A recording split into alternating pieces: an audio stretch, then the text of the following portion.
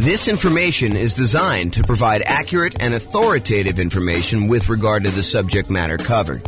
It is offered with the understanding that the presenters are not engaged in rendering legal, accounting, or other professional services.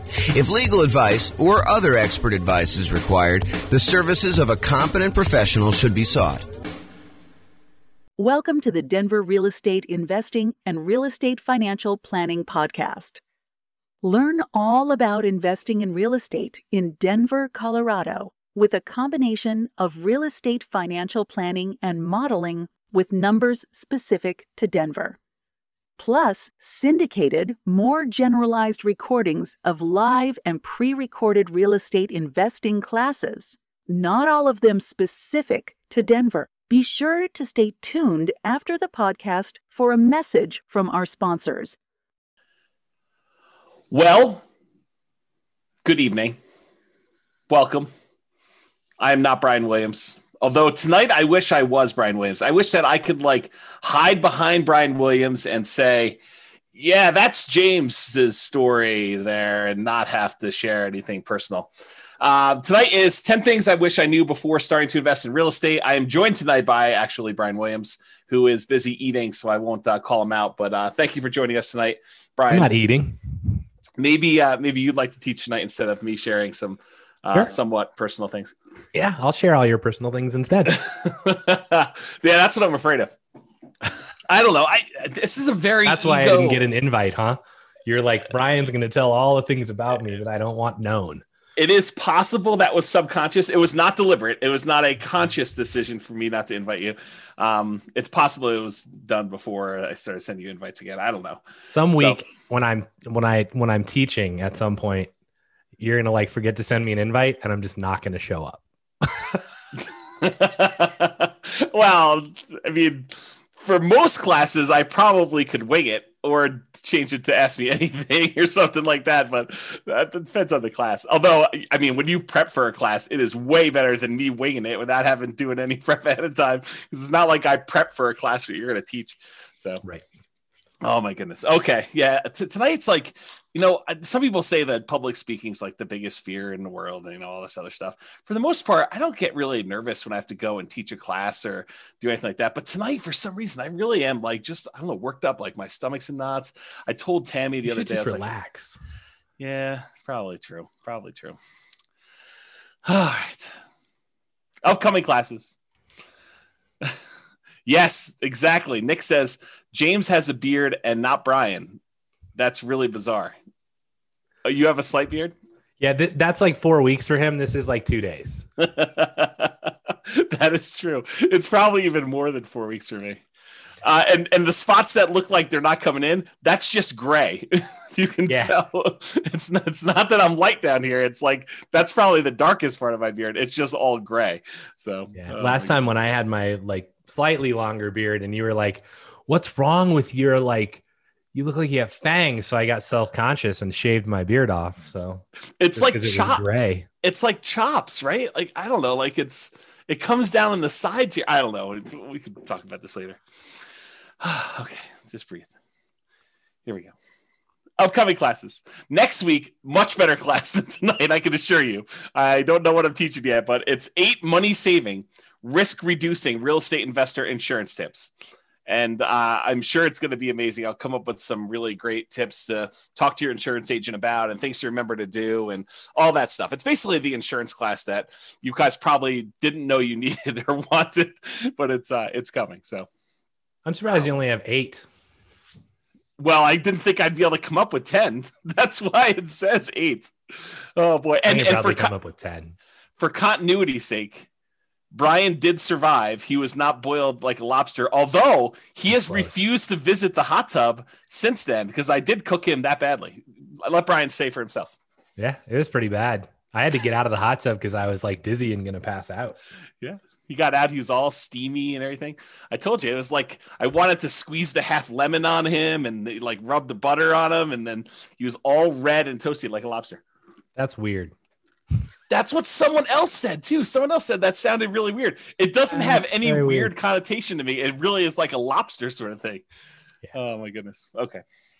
Then on March 24th, exactly what the little lobster claw things. Oh, that's great. Oh boy. Okay. And then the week after that, March 24th, wait for what? Wait before you make that offer. That's the name of the class. It sounds more like, wait, I'm constipated. That's what it more sounds like. Oh my gosh, I'm not constipated. That is definitely not a problem I have. I have all sorts of other problems. That is not one of them. Okay, and then on March 31st, busy March, an alternative to cash flow, saving money with rental properties. So this is sort of like, you think about, it's hard to cash flow in our marketplace. It's hard to cash flow in a lot of marketplaces, but in ours in particular, it's hard to cash flow. So is it worth doing this real estate investing thing? What if you looked at it as almost like a savings tool? Brian says no. Yeah, if everyone stops doing it, then it'll be easier for us to buy properties. Oh, if they stop buying? Oh, yeah. It's been crazy. It's been real zoo. Yeah. Okay. And then April 7th, in preparation for Brian's birthday, although the next week's probably better preparation, I'm doing a special class. Never done a class like this before because I just created this new thing. It's called Should I Sell My Rental? And I've created a new trademark term, which Brian loves when I create trademark terms. This one is return on true net equity.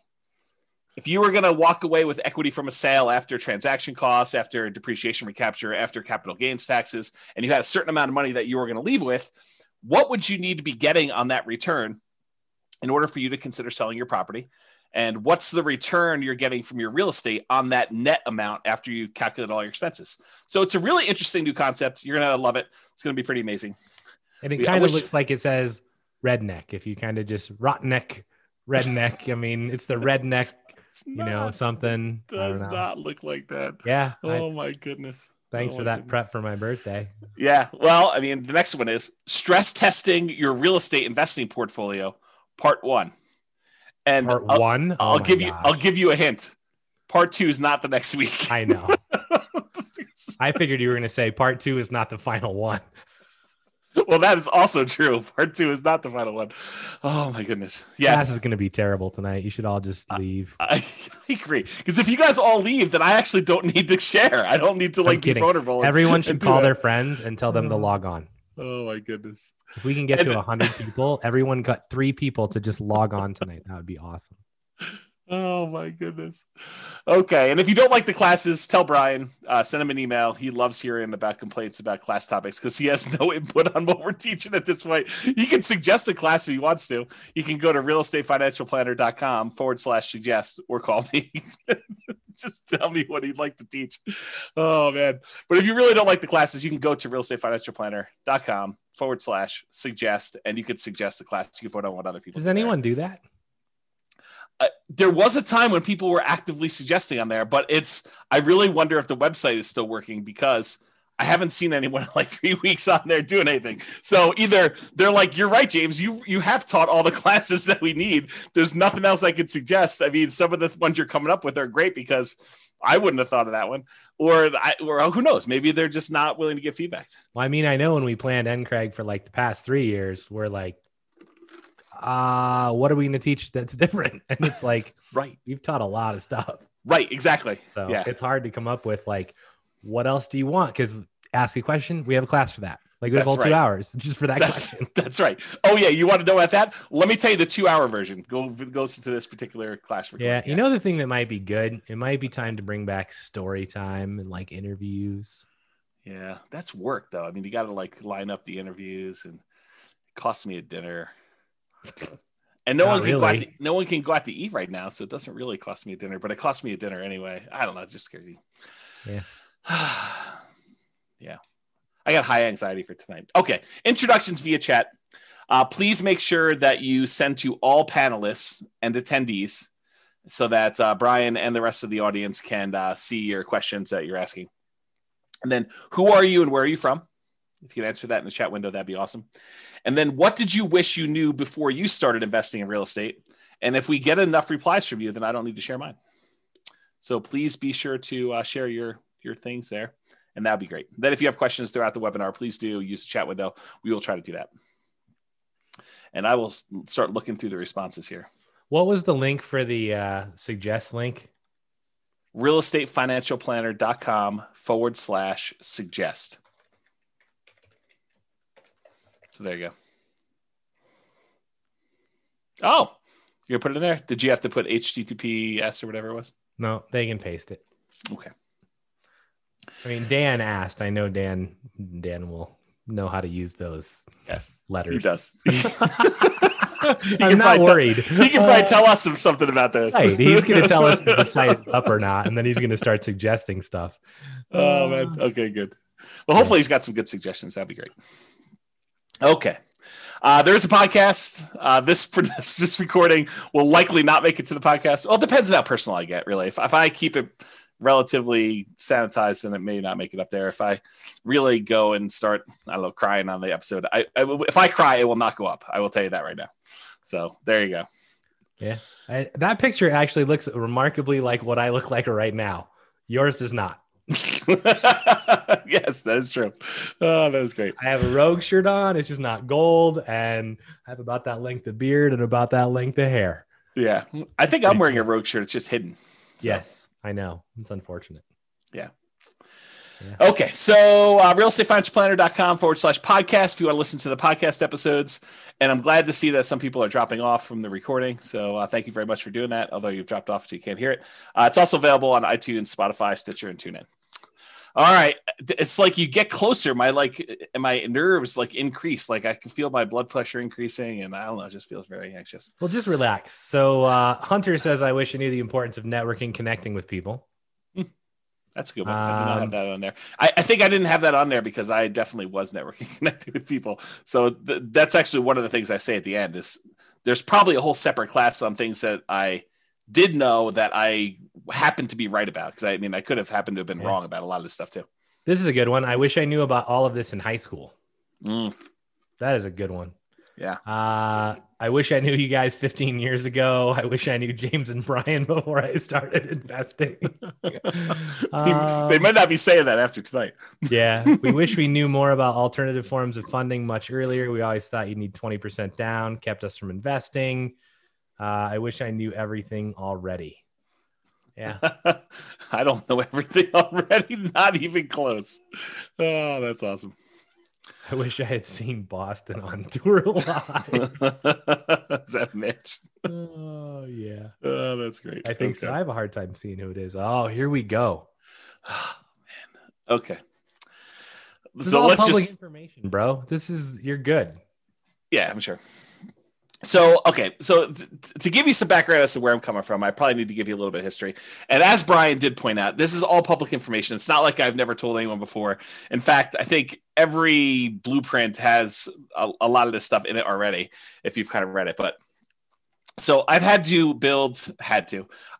to build 2 multi-million-dollar portfolios twice. One time because I failed. And I lost everything, and I had to go and rebuild it again. So this is sort of like, for me, going back through and doing this class was really hard for me, actually. It's like very emotional. I think from an ego standpoint, yeah, Brian's trying to give me a hug. And seriously, if I cry, this is definitely not getting published, and I'm close. So, yeah, it was really, really hard for me, like much harder than I thought. I definitely had some sleep-in days, just feeling a little bit down and, waking up at 11 instead of 10. And, just a rough couple of days, 3 or 4 days trying to do some of this stuff. So yeah, so this is where I'm coming from. I'm coming from, I thought, I really did at the very beginning of this thing, like when I started doing the real estate investing, I don't even remember how long ago it was now. I really thought I was smart. I thought that I had studied. I thought I knew everything. I thought that I had, gotten advice from smart people. I thought I had done a decent amount of reading. There was nowhere near the amount of information that there is today and publicly available information that there is today. But it wasn't like I didn't look up stuff at all. I mean, I definitely did a ton of reading. I probably read somewhere between 50 and 100 books a year at this point. And back then it was close to 50. I mean, I definitely was reading about a book a week. And so it wasn't like I was not trying to seek out knowledge and get the information I needed. So I really thought I was smart doing the first one. And looking back now, I was really naive. Like I thought, this is the danger I think we hear sometimes that people come into class where they come to an investor class and they attend deal analysis one time and they don't show up for deal analysis a second time or a different type of deal analysis because they're like, I already went to that class. And I'm like, my mind is like blown every time I hear that now because it's like I didn't realize all I didn't know. I don't know. That's basically it. I did not realize all I didn't know. Like what I thought when I look back now, I was really naive. I thought I had learned a ton. I know now that I have a lot to learn, and I still feel like I have a lot to learn. Like the more I learn, the more I realize, whoa, I don't know a lot about a lot of this stuff, and there's some stuff that I don't think I'll ever really know because some of it's like trying to predict the future and what's the biggest force or what's the biggest factor and what's going to happen here, what's going to happen here, and I think we've proven over and over again that sometimes making these predictions is definitely way wrong. So I don't know. Some of the things I'll discuss tonight, like what I thought I knew. I thought I knew back then. I don't even know what I'm trying to say there. Some of the things I'll discuss, I thought I knew back then, but I really don't know them. And maybe I don't even know them now. So I failed and I lost everything. Just for those that are not clear on that. I've since rebuilt. So in case you're wondering, this is intended to be some of the lessons I learned that I think might be helpful, although it's possible they're still wrong, or you could do the right. This is a great example from when Brian teaches his class on grit and tenacity and EV especially.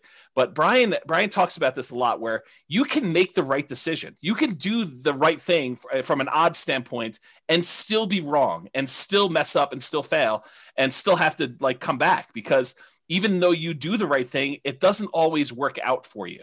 And I think that was something I didn't realize at the time to the extent that I realize it now. And I think that'll come out tonight too. I will also tell you, I think I'm doing it smart this time. It's like, I thought I was smart last time. I really do think I'm trying and being smart this time, but only time will really tell if I am smart this time, because I don't know right now. You want to comment on any of that? I'm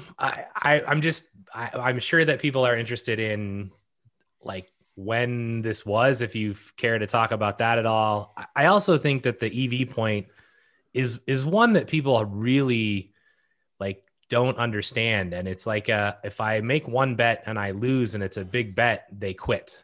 Yeah. And I think the important part here is that you made a bet, and I don't know what your EV calculation was then, and I don't know how to even calculate what it would have been and whether it was a good bet or a bad bet.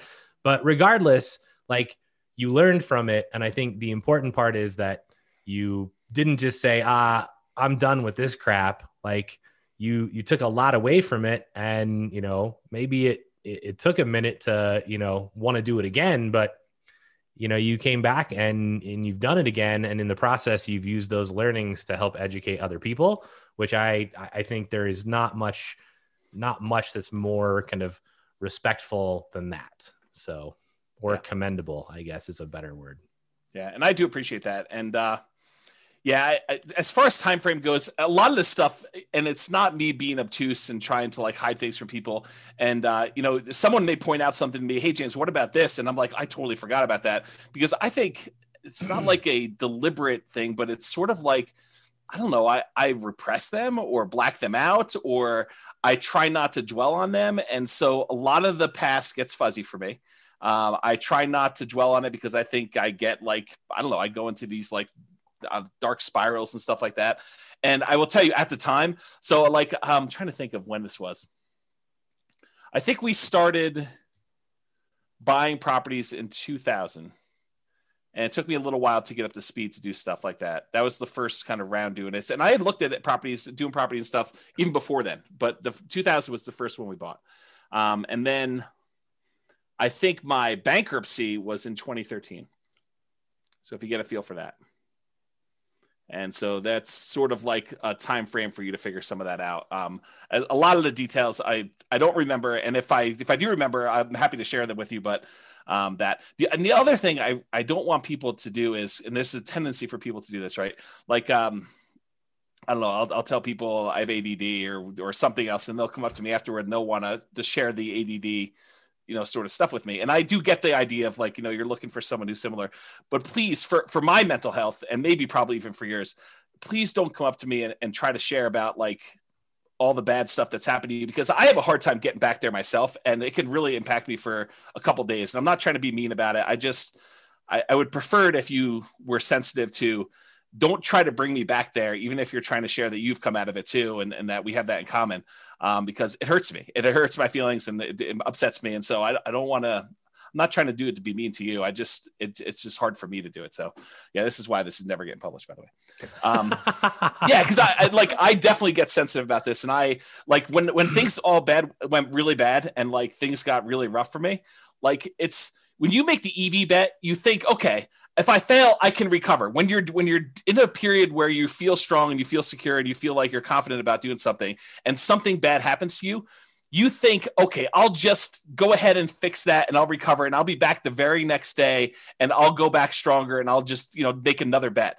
It did not work out that way for me. Like, for me, it was rough. I mean, long periods of trying to get even a little bit of mojo, confidence, whatever you want to call it, back. And it was hard. It was definitely a lot of inner game stuff. And yeah, I get worked up even thinking about it. Okay. So I think it's important though. Like it's not outside of this, right? I mean, there's other things that you've talked about and I've talked about as well, where it's like, I think a lot of times, I think this is actually the reason this class should get published, by the way, is that this shows like the side of, hey, there was a point in time where you thought everything was great, and then it wasn't. Yep. And then you made it through it, right? You didn't give up. You didn't quit. You came back and you made it through it. Yeah. And I think we have like, mine are different than yours, right? But I definitely have at least 2 of those events in my life where it's like, well, things are just not going the way they're supposed to go. And mine are very different than yours. Yep. But,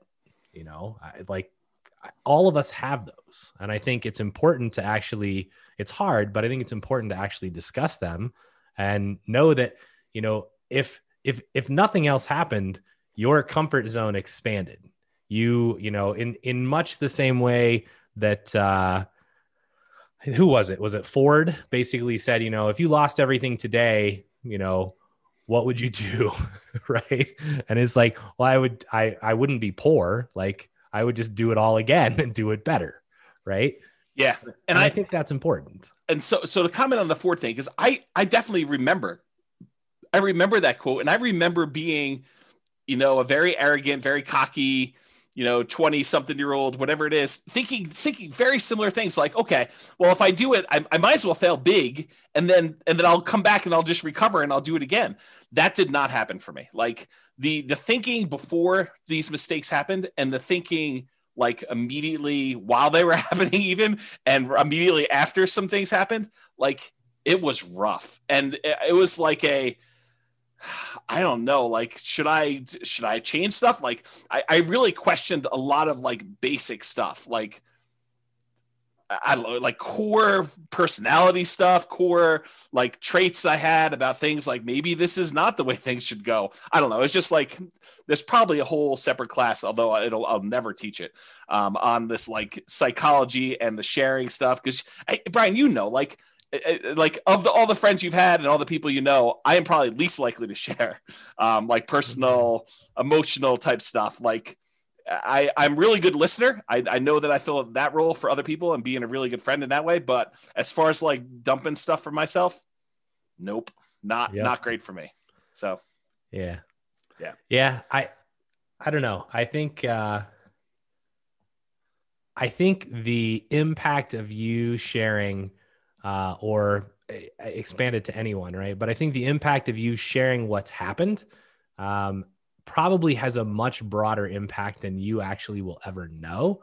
And so, you failing in this way probably helps lots of other people hopefully not fail. Yeah.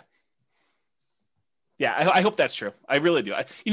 In some ways, it's like if I can prevent one person from being in that situation that I was in, that's worthwhile, right? Like trying to stop somebody from having to go through what I did, or at least maybe someone who is forced to go through something like I did, at least knowing that one person came at this, so there is a path out if you could get there. Yeah, I don't know. Maybe that's it, but yeah, I'm getting teary eyed. I need to refocus for a second. So yeah, okay. So I'm just gonna try and make you cry even more. Oh, because when you get teary eyed, I get teary eyed. So I'm just no, since you're halfway there, let's just push you over. Oh my gosh. So yeah, I mean, people in the comments are like, I agree with what I said. Makes sense, James. You're doing great. Those convos are those that really hit home with newbies. You guys are awesome. Sharing your vulnerabilities to help others is commendable and very helpful. Thank you. And then somebody says, I didn't know this of your past, but seeing where you are now, it only makes me admire you even more. Right. And then you are awesome, James. See, I appreciate that. Thank you. So there you go. All right. Breathing. What? Yeah. Do you need a break? I'm working on it. I hopefully you want me to teach this slide? Well, this is literally is all 10 of them, so it's right here. This is the last slide of the day.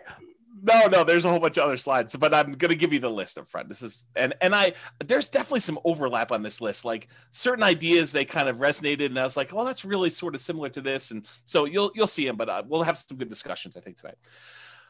The first thing I wish I knew before starting investing in real estate is it is not a get rich quick, and I thought I knew that, but I also thought that I could speed this up. I thought, this would be something I could brute force, smart through hustle, through grit, just kind of get it done and make this happen very quickly. And I will tell you that is not the case. And I'll share some stuff with there.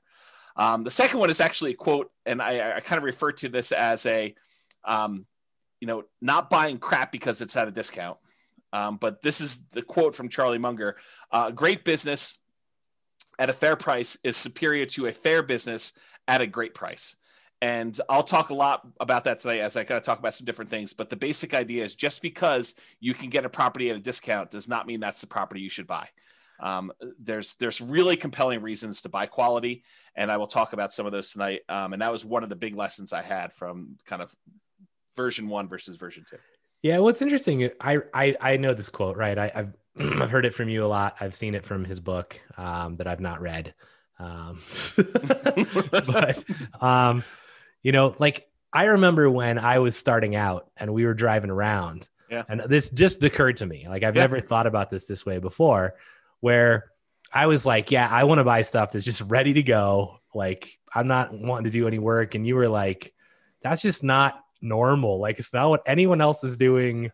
And I was like, I don't really care because I don't know how to swing a hammer. Yeah. Right. Like I can maybe clean the house and have it recarpeted or repainted, but that's the max. Yeah. Right. And I think about this quote now and I'm like, in some form, I'm buying a great house at what was a fair price. Yes. Instead of buying even a good house at a great price. Right. And it turned out remarkably well. And I actually think that in a sense, many of, all of the people that are buying the, new construction builds are essentially doing this. Yes. Which I think only bodes well for them in the long run.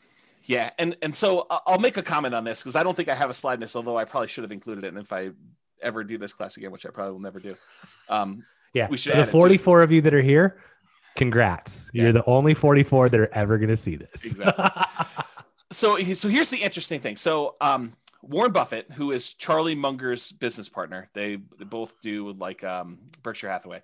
So Warren Buffett originally learned from a guy named Benjamin Graham. Benjamin Graham was a college professor, a real estate investor, kind of ran a mutual fund or a hedge fund, whatever you want to call it.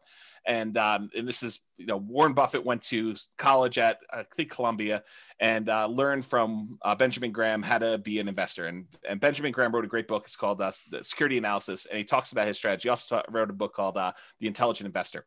And so Benjamin Graham's strategy was to buy deeply discounted properties that a lot of times they were on their last leg. He used to refer to it as cigar butt type deals, where you buy a property, you pick up a cigar butt and it's got a couple good puffs left in it that is going to bring you some revenue. And so that was sort of the strategy that Warren Buffett was using that Ben Graham taught him. And that was Warren Buffett's primary strategy of buying deeply discounted properties, something that was distressful, that they could have, a couple last puffs of life where they could make some money for him. And then he could eventually sell them off and do that. And so he'd look for discounted properties, buy them when their value kind of returned to normal, or he could get a little bit of money out of them. Then he would eventually sell them. Along comes this guy, Charlie Munger. Charlie Munger also grew up in Omaha. They were 8 years apart or something like that. And Charlie went to California, became an attorney, and started doing some investing there. And somehow they came back and re-met back in Omaha.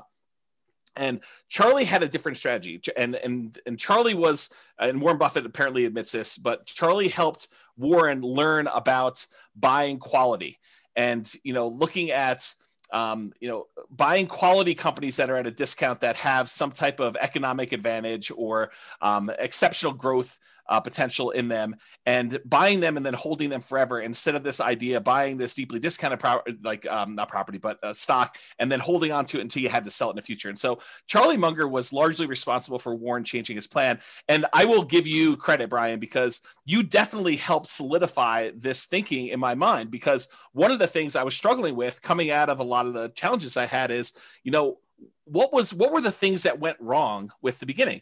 And sometimes it takes someone else doing a strategy and seeing, how that works, because a lot of times we can't visualize how things work and really what the problems are going to be until someone else does it. And you're like, oh, and especially when you have unprecedented insight into how things work, because I think being as close as I was to you, I got to see a lot of how this was working out for you. And I was like, yeah, this definitely reinforces some of these concepts that Charlie Munger was kind of teaching Warren Buffett. And so that's sort of how I look at it. Not that I am Warren Buffett and you're Charlie Munger. In fact, it's probably the opposite, but the parallel in my mind, at least, is there of you coming in and helping me realize that this quote, this idea was more true than I wanted to originally believe, and seeing it in a different way. So thank you for doing that. I appreciate it. Yeah. And this isn't this was not a toot my own horn thing. And I will say, I didn't know any better, right? My journey started with, I saw the crap my dad was buying and renting. And I'm like, well, I ain't dealing with that crap, right? Don't do any work for 20 years. You go in and the carpet's torn up and the sink's falling off the bathroom. There's barely a shower. I'm like, that's just stressful. Right. So I'm like, I'm not doing it that way. And the only other thing I knew was the place that I lived in. And I was like, I bought the exact thing. Right. And then I was like, well, I know how my landlord is currently doing this, and they seem to be making a lot of money. So buy one of those. And then it was like, well, why not just go buy these? Right. And I mean, a lot of it was, there's definitely timing and luck and market and a whole bunch of other things. Right. But for me, I think this is where, if you guys hear us teach something, I mean, we're probably right, but we could be wrong, right? I mean, and this is what it is. If you think that your plan is good and you vetted it and you're not just guessing, then go try it, right? Don't be afraid to step out of the norm. Cause I remember every house we'd pull up to and James would be like, we'd walk through a house and I'd be like, yeah, this is just not really ready to go. And he'd be like, this is what most people are buying. And I'm like, yeah, well, it's not what I'm buying. So pass. Right? That's true. And we'd go find something that looks pretty. And he'd be like, well, this is more expensive. And I'm like, I don't really care. I just don't. Right. The numbers still look like they meet my criteria. So let's try it out. And, a lot of that is, it's hard work. It's grit. It's luck. And luck is really, the hard work that you put in that creates opportunity for you. Right. I don't believe in blind luck, but I think, have confidence in yourself. Right. And then go perform, but be willing to learn from what doesn't go well. Yeah, I think those are all really good points. I will point out my father was doing a strategy, and similar to you, I was like, well, there's some problems with his strategy. I'll fix them. But I kept some parts of it, like the buying properties that were deeply discounted that needed work. I mean, I think that was part of the strategy that I was like, well, I think that's the equivalent of buying something at a discount and kind of having a margin of safety and having value.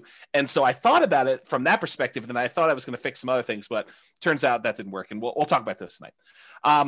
Next, look at my list. Otherwise, we're never going to get through this. Yeah, I figured this is the whole class. We'll just have a discussion right here. Well, I mean, there's a whole bunch of extra slides, but there's other slides. There's 60 slides. Oh man, serious? Yeah, exactly. Yes. Number 3 on my list was reserves. And I really thought I knew about reserves. I thought I was doing reserves right at the time. I am doing more than I was before. And I think that was a major factor in stuff. So we'll talk about that. As am I. As of what? You're what? I do more reserves than previously, especially after COVID and the stuff that we've talked about. I think that's prudent. Yeah, I agree with you. So there's probably a whole class on reserves, honestly. I think we taught it already. Maybe. There's some stuff I have yet to build about reserves that I still want to create, but I didn't understand the return quadrants nearly as good as I do now, and some of the nuance and subtlety in those things. And so that's a big one that I think is a factor. I didn't know about Nomad, and I was telling Tammy about this in the hot tub last night, and she told me, she's like, yeah, if we had known about Nomad, we totally would have nomaded, and I think it would have made a big difference in a lot of the stuff. And so if I could go back and do it again, that is definitely one thing I would change. I don't know if Brian would have done it differently, but I totally would have nomaded from the beginning. I mean, in a sense, I kind of nomaded once. Accidentally. I did move and rent the previous house out. It just happened to be a price point of a house in Vegas that was not adequate for being a normal rental. You can't buy multi-million-dollar properties and expect them. It wasn't that. Right. All right. So Nomad was one of them. Another one was Focus. I think for a long period of time, I was seeking. I was open and willing to trade up a strategy that was working for a possibly better strategy. And I was constantly spending time and resources trying to figure out a better strategy. And just, I think not knowing that there wasn't a better strategy, or devoting the energy to focus in on what I should have been focused on and getting better at that, rather looking for side things or other things like that. And so we'll talk a little bit about that. And related, the grass isn't always greener. And I'll talk about, looking at other markets and saying, well, they're cash flowing, we're not cash flowing here. Maybe I should be investing there, and kind of like the downfall, some of that. The past is not equal to the future. And so definitely some things about, well, historically, this is how it's worked. So it's got to work that way in the future. And now I have a much better appreciation for that is definitely not how things always work. It's not like you can look back and say, oh, we've been going up 8% a year in Fort Collins for the last 8 years. I'm going to pencil that into my calculator and use 8% per year. That's false. And we'll talk a little bit about that. A much deeper, more nuanced understanding of income from properties, rents, other income sources on properties, and specifically expenses. And, this is sort of like the class that Brian teaches on capital expenses. Understanding like those numbers at a much better level, I think, was something I didn't quite have at the time.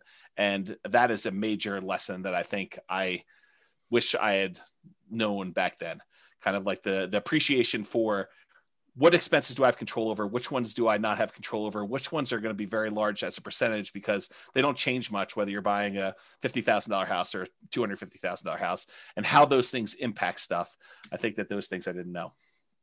And then sort of the last one is I was incredibly competitive, incredibly driven to like do a bunch of stuff when I was younger. And I think looking back now, I should have been a little bit more balanced, a little bit more patient, because I do think it's timing.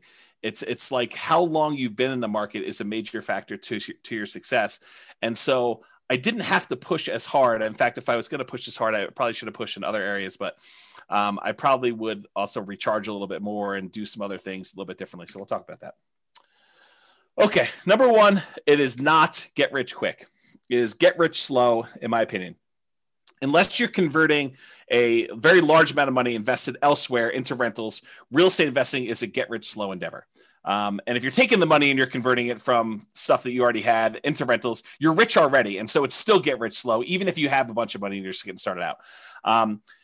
If you have a chunk of money already and you're kind of investing in it, you might have a baseline of income coming in from the money that you're investing. However, that's not the norm. And it definitely was not what I was coming from. So I'll talk more about this later, but the idea is that I didn't have a ton of money when I got started in this stuff. So it was really hustling and trying to, convert job income into real estate investing income. And then eventually, for a period of time, at least, trying to be creative and being a real estate entrepreneur and generating income from real estate entrepreneurship. So it's get rich slow, because even if you're earning an incredibly optimistic, for our marketplace, a 10% cash on cash return on investment, which it's really hard to do that in our local markets. It's probably closer to zero, honestly. You need to have a large enough amount of cash to make that 10% that you're earning on that money support your lifestyle. And so that's really hard to do. And it was exceptionally hard to do here in our local marketplace. You probably could do it in some other marketplaces, but again, this is the nuance of market to market. It does help if you have a lower target lifestyle number. And I probably didn't realize just how big of an impact that had. Raising a family with 2 small kids and a wife, and, we weren't living crazy high, but I mean, I was definitely not eating at Qdoba. Like, I was definitely eating out at Qdoba, and we were definitely, kids were doing fun stuff. And, so those things definitely existed. So if you have a lower target lifestyle number, especially early on, that could have a very positive impact. If you have a very high number there, it's much harder for you to hit your numbers. I think you need to be a lot more aggressive, or you have to start with a lot more money in order to get close to hitting those higher numbers. And so that's probably a kind of like sub lesson for some of this stuff here. We weren't, back when I got started, we definitely were not seeing 10% cash on cash numbers, return on investment, with the exception of sometimes we'd find a deal where you could buy it, but we were buying them by doing the burst strategy. You buy at a deep discount, you do rehab on it, you rent it out, you refinance it, and pull all or most of your money out. So if we were getting a 10% cash on cash, it was only 10% because the amount we had invested was so small. So it was like very small dollar amounts, even if you were able to get that 10% cash on cash. We were not seeing numbers where you could see 10% cash on cash return or anywhere near that, with large numbers that we could do down payments. So that's why I think it's more of a get rich slow sort of thing. So this is Charlie Munger's quote. You can probably tell I just finished Charlie Munger's book. So I'm kind of on a Charlie Munger kick right now. Although I've always been a fan of Warren Buffett stuff. So this is not all new to me, but it's refreshed in my mind because I literally just finished it a couple days ago. So here's a quote from Charlie Munger. "The first $100,000 is a bitch, but you got to do it. I don't care what you have to do. If it means walking everywhere and not eating anything that wasn't purchased with a coupon, find a way to get your hands on $100,000. After that, you can ease off the gas a little bit." And what he's really talking about is the effort that's required for you to get that first 100K. You need to rely on your own actions, your own effort to do it.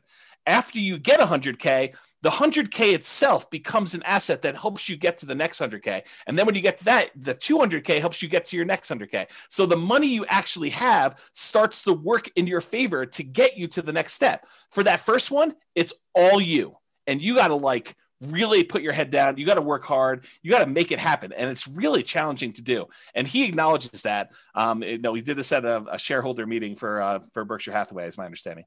Do you want to add something to that, Brian? I saw you nodding and bobbing. Yeah, I mean, so for me, if you go back a slide, I would choose to reword this a little bit. Or forward. I don't know what that slide is, though. Can't comment on it yet. But for me, I don't really. In my own personal life, I make a distinction quite heavily between rich and wealth, right? Yes. So for me, this would be get wealthy slowly, right? To me, the rich is not the goal. Being able and rich to me is I can demonstrate that I'm driving a Lamborghini or whatever and kind of more showing off the money. To me, it's, are you wealthy enough? And wealthy is, do you have whatever it is that you are doing? Do you have enough time with your family? Do you have whatever your why is? Have you accomplished it? Right. And I don't care if you have $1 million. If you only need 300,000 to do that, then do you have that? Right. So to me, it's really get wealthy slow and live up to your why. So I would add that to this slide, and then you can go to the next slide. And this one, I mean, I couldn't agree more. Right. I talked to my kids about this even. And it's when you start out, things are going to be hard, right? What you see now is not where you will start, right? This is, like, yes, you'll not live in the house that we live in. You will live in a shitty apartment that has 1 bedroom and 1 bath. And, and I tell them this story, like I had a college roommate, and we rented a 1 bedroom apartment that had a kitchen that was literally like 6 square feet, right? Like not very big. And we slept in the same bedroom in different beds. And I tell my kids this because I want them to understand, like, you don't start here. And the funny part of the story is my feet would hurt every morning when I woke up, and I couldn't figure out what was going on. And one night I woke up and my feet were basically at the head. I'm not sure why he didn't put his feet next to my feet, but like our beds were in an L shape. And I woke up and he's got his fist cocked like at 2 a.m. And I'm like, bro, what are you doing? And he's like, you're snoring. And he was punching my feet at night. That's awesome.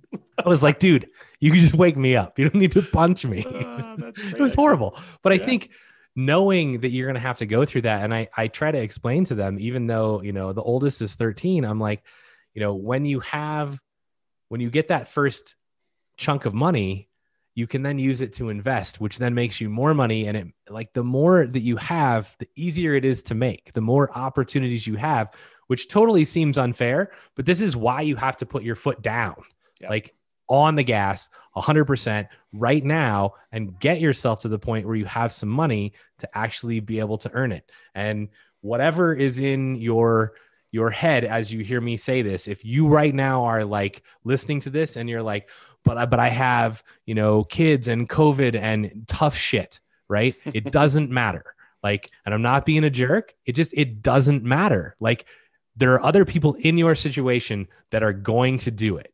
And so if anyone can do it, you can do it too. And what you have to know is you just have to decide you want it bad enough, right? In any situation, you can eventually get there. So it might take you longer. That doesn't matter, but you have to be dedicated to the process. And once you start it, as Dan just said, right, it does snowball, and it becomes almost at some point, you're like, well, that's almost too easy, right? Like, okay, well, I have all these properties and this, 20 unit apartment comes on, and I'm like, well, I can just go refinance out of these other 2 properties and buy this thing. Yep. And you're like, well, that's stupid. I never would have been able to do that 10 years ago. Yeah. Right. And you don't realize how it becomes easy, but it's not been easy. Right. It was a ton of hard work that most people are not willing to put in early on. So, yeah. And or the at any point, really. Yeah. And then the longer you do it, I think your philosophy changed a little bit, but we can talk about that another time. But I think it's like the early push, it's all your effort. And then later on, it becomes slightly less your effort because your other investments are kind of like pulling their own weight. And then you kind of get compounding. So you could do less and less, or you can keep pushing and grow faster. I think that's how you can look at it. And I think, again, it goes back to that first slide is, have you hit your point where you're like, yeah, I'm at my why. I don't need to have Warren Buffett's, billions of dollars, or Bill Gates's billions of dollars. I mean, just, it's not necessary. Yeah. So to kind of go and explain this a little bit better, this is from another website. I didn't create these charts. It's from 4pillarfreedom.com, and the web address for where I got these charts from is on there. But this shows you, if you're trying to accumulate $1 million and you're investing $10,000 annually at 7% annual rate of return, it shows you the amount of time it takes you to get to each $100,000. So the first one takes you 7.84 years to get to the first 100K. That's you like having to generate all of it yourself, like working hard, putting in the time, putting in the effort. Like that's the, not eating unless you have a coupon, and, walking everywhere and all that stuff. But then the next one only takes 5.1 years. So that's the next time it takes to get 100K more. Then the one after that is only 3.78 years. Then the one after that's only 3.01 years. Then it's 2.5 years, then 2.14, then 1.87, then 1.66, then 1.49, then 1.35 years to get that last 100K in order to get to $1 million. What's interesting, they broke it down on this website. 26% of the time, of the overall time it takes you to get to $1 million, is spent getting the first 100K. 74% is the next 900K. And that's the point, is that you really need to hustle, put your head down and get that first 100,000 and then take over and let the rest grow. This is the same website. It just breaks down and shows you 26% was the first 100K, took 17% of the time to get that second 100K, and then 57% to get the remaining 800,000. So a little bit more than half the time to get 80%. Once you start getting some money working for you and investing. And then this is the last one. It took you 7.84 years to get the first 100,000, but it takes you 6.37 years or less time to earn the last 400,000. So the same amount of time it took you to earn the first 100,000, it took you less to earn the 400,000 at the end. And so this is like Dan saying, it snowballs. Yeah, it snowballs. Like at this point, you know, my contributions that I'm making to my, like from my actual real estate brokerage, the income, the amount I'm contributing is a very small percentage to what the overall portfolio is doing. And so my like personal activity, my personal effort matters less and less because the magnitude of what is growing from the asset base becomes more and more. And I don't know if I completely understood it. I definitely didn't understand it at this depth when I was doing this the first time. I mean, I had this like vision of, okay, I'm going to make this big asset base and it's going to pay out $100 or $200 a month in cash flow. And so I need 100 properties or 200 properties. I'll kind of talk to you how I got that math in order to get the amount of money I needed to live on. And so I kind of had that in mind. And I was like, you know, the growth will kind of keep pace with inflation, maybe do a little bit better. I didn't understand it like I do now. And I think understanding it like I do now, I could be much more turtle-like, slow and steady wins the race and systematically invest and do a lot better. And I think I understand that a lot better now than I did before. So I don't know if that helps you. Yeah. I think one thing, and this is, this is probably tangential, but like, as you're thinking about this, I was thinking about the Millionaire Next Door book, right? Mm-hmm. And really like, it's one thing to earn your first 100K. It's another thing to have it given to you. Yep. Right. And so, you know, if you're out there and you're like, oh yeah, like I have 100K that, you know, my grandpa died or whatever and left me a bunch of money. I will just tell you that is not the same 100K. It is not, it may seem like it on paper, but it isn't the same. And if you don't understand that, go read The Millionaire Next Door so that you can like understand how generationally the people that earn it, then the next generation, and then the people that lose it 2 generations later. It's very interesting, but it is, you know, Robert says, you know, the pride is in the struggle. And a lot of it is when you work that hard to build something, you have a lot of pride in it, but you also you understand it, right? You know how you got there. And so if you knew how to make 100K, you can now know how to make $1 million. If you got handed 100K, you may not know how to make $1 million. Yeah, that's a good point. I'll also point out, and I know it hurts me to think about this, but I think this is true without really like looking it directly in the eyes and really letting it into my soul. But I think the earning of 100K after a huge setback is also, I don't know, it does something to you that even the first 100K for me didn't do. It's a very different 100K. I don't know how else to describe it, but there's something there. So hopefully that'll help somebody who is on the verge or has to recover or something like that. I don't know. Yeah. Okay. I could understand that. Yeah. All right. So yes, otherwise we're going to be here for 3 hours. Let me move a little bit. Well, we're not posting it, right? So, I mean, there you go. We have a 3-hour class. There you go. We can do whatever. This might be one of the most important classes we've ever taught. Yeah. Okay. Let me breathe and kind of get through some of it because there's some stuff here that I definitely feel sensitive about. So Get Rich Slow, cash flow. So when I first got started, I was focused on cash flow. I mean, the reading I did, all the like people I talked to was like cash flow, cash flow, cash flow, cash flow, cash flow, cash flow. I mean, that was really what the talk of the town was.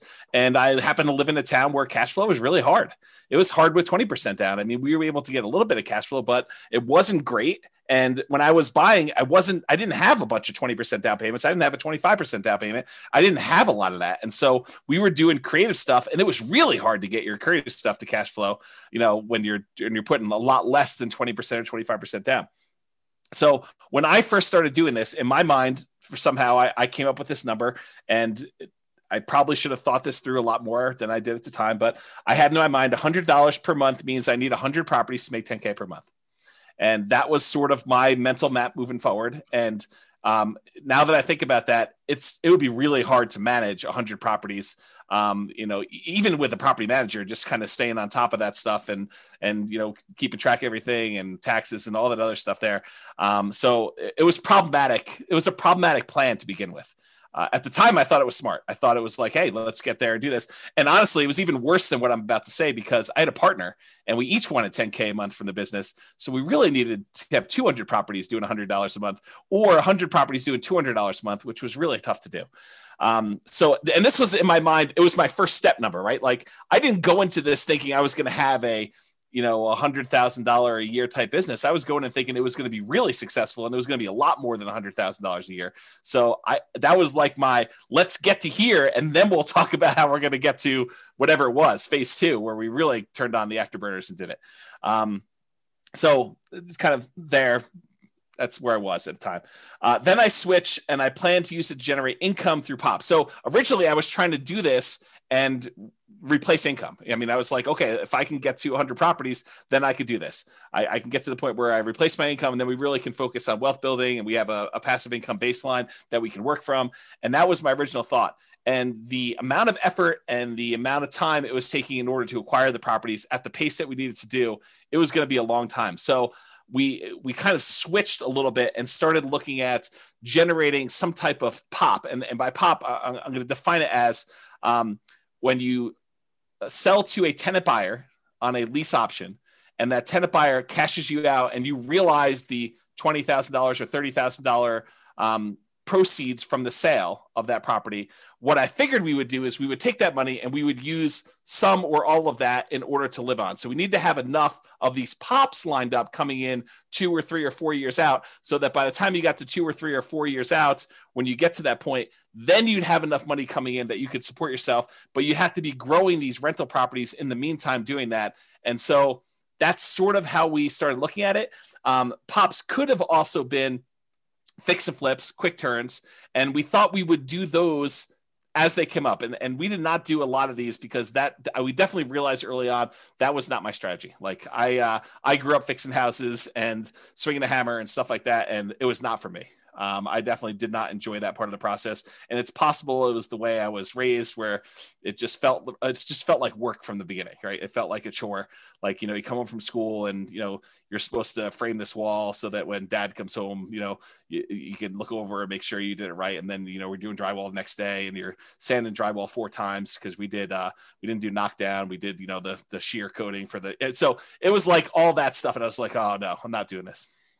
So anyway, it could have been fix and flips, which we didn't do a lot of, lease option exits, which was a strategy that I thought we were going to go and do a lot of stuff, and a lot of wholesaling. And so the wholesaling, though, is you're taking money, you're kind of like trading dollars today for what you could have had as a long-term investment for a property later on down the road. And you were giving up a lot of the upside. And so while we definitely did some wholesaling, it was not the preferred strategy. And so we did that eventually. And this is like me abridging this story to kind of make it fit into the class.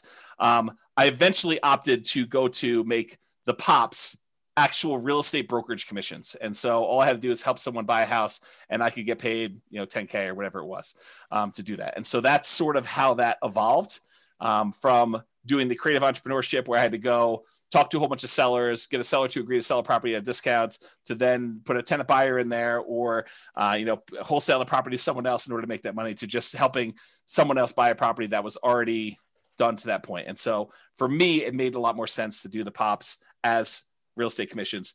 In retrospect, and this is hard for me to even say, it may have been arguably better if I had just gotten a job and, done some type of nomad thing and just, lived on whatever it was, got to that 100K to 200K, 300K, and just built it that way. And, it's at the time, it didn't feel like that was the better option, but it might've been. So I don't know, just something to think about. Would have changed your course of history. It totally would have. And that's the hard thing for me doing this, like looking back, kind of stuff is, I don't usually go back and have regrets about, oh, I should have done this differently. I should have done this differently. But if I'm forced to, maybe that wasn't the right choice. Maybe it would have been better to do this other thing. And it's hard to say, right? I mean, I could have gotten distracted by something else and I'm not where I am. And it's really hard to know, but I don't know. It seems like there was a lot of shots on goal that didn't end up being goals. And maybe that's okay. Maybe that's the way it's supposed to be. Maybe it was a persistence, grit sort of thing. And that was the lesson I need to take from it. But it's really hard to say in retrospect. So the story that this brings to mind is when I worked at Microsoft, and the VP who had been my VP for most of my career, she's still there. She's amazing. Lisa Brummel, you can look her up. And there was a point in time where she basically two different points in time, right? The first one was, hey, we want you to go do this other new thing. And it was like, that wasn't in my path, right? It wasn't what I was trying to do. And she basically said, you can either stay where you're at and be, a good or even great, manager and business owner, or you can go do this completely new thing. And if it's successful, it'll be rock star level. Right. And it's you have to make this decision between yeah, but the rock star thing might fall flat on its face, right? This might be a 3-year waste of time.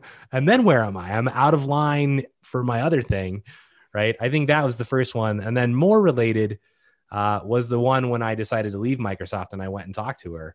And she looked at me and she was like, and I, for those of you that don't know, I left to play poker professionally. And so a lot of people are like, what is wrong with you, bro? You are messed up in the head. You're going to leave your job at Microsoft where you make lots of money and you're going to go play poker. And she was like, I totally understand where you're at. She said, if I was your age and my dream wasn't poker, she's like, if I thought I could make the LPGA tour, I would totally quit and go try it. And I think having not tried what you tried, I think would have been a disaster and a much larger regret than ever being able to sit here and look back and go, oh, I should have gotten a job and made 200 or 300K and then invested. That would have been a huge, huge regret for you, I think. Yeah, it's maybe true. Yeah, I think the challenge with a lot of these looking back things for me is I get overly emotional thinking about it. Yeah. And so I try not to think about it. Yeah. But we're going to have to think about it every week now. So right. I'm going to cover a couple questions here. Yeah. A whole bunch of people. I guess it's just one. I left it from before, so I'll cover it so we can move on. Two of them. I've yet to begin investing. I'm stuck at home with the kids because of COVID and not able to work, looking to learn as much as possible until I get the income to begin investing, looking to begin sometime this year, fingers crossed. So again, everything you've heard tonight, pedal down, don't let any of that stand in your way. And every time that anyone, not just you, feels like, oh, hey, this is why I can't do something. I just want you to remember me looking you in the eye and going, bullshit. That's a limiting belief. And then I want you to examine to see if it's actually something that's preventing you from doing it, because it probably isn't. And we all have them. Right. And James and Royce and we try and call each other. It's that just seems like a limiting belief, Brian. That's just crap. You can do it if you want to, you're choosing not to. And so I don't know your situation and I'm not pointing anything at you particularly, but definitely examine where your kind of beliefs lie, because there are people who are in really dire situations who still manage to do amazing things. And so it really becomes, how bad do you want it? And when can you, step forward and move towards that? So I hope you're able to start this year. And I grant you, COVID has messed lots and lots and lots of stuff up. Yeah. I literally hear that every day right now because we're hiring for a position and it's got laid off because of COVID. I got laid off because of COVID and I had a great job and then COVID. And it's oh yeah, it's crazy. Next question. I'm in my current first home looking to jump to the next and claim that the new one is primary residence. So essentially nomad, which is awesome. Rent my place, first time landlord, nervous because of CO laws, which I assume is meant as Colorado laws that heavily favor tenants and not landlord, which actually isn't true in our state. Our state is actually much more geared towards landlord, although it's swung a little bit, but it is not like California where it's, and maybe this is supposed to be California, right? In which case you're dead on. But in Colorado and even anywhere, like it's okay if the laws favor the tenants, right? Don't be negligent. Like treat your tenants as human beings. I mean, and most of this stuff never comes into play. So don't let tenant or landlord laws heavily favor one way or the other deter you from being an investor. Yeah. And then what do we got? And Brittany says, thank you so much for that, which is good that she didn't just like log off. So you already have the right mindset, Brittany. I will just say that, like for you to actually hear me say that and be like, thank you. Like you're going to make it. So go get it done. Yeah. You're well on your way. Cause a lot of people would be like, F you, Brian. That's probably true. Which is fine. I totally am happy with that. And then I just go, great. I'm kind of done helping you. Yeah.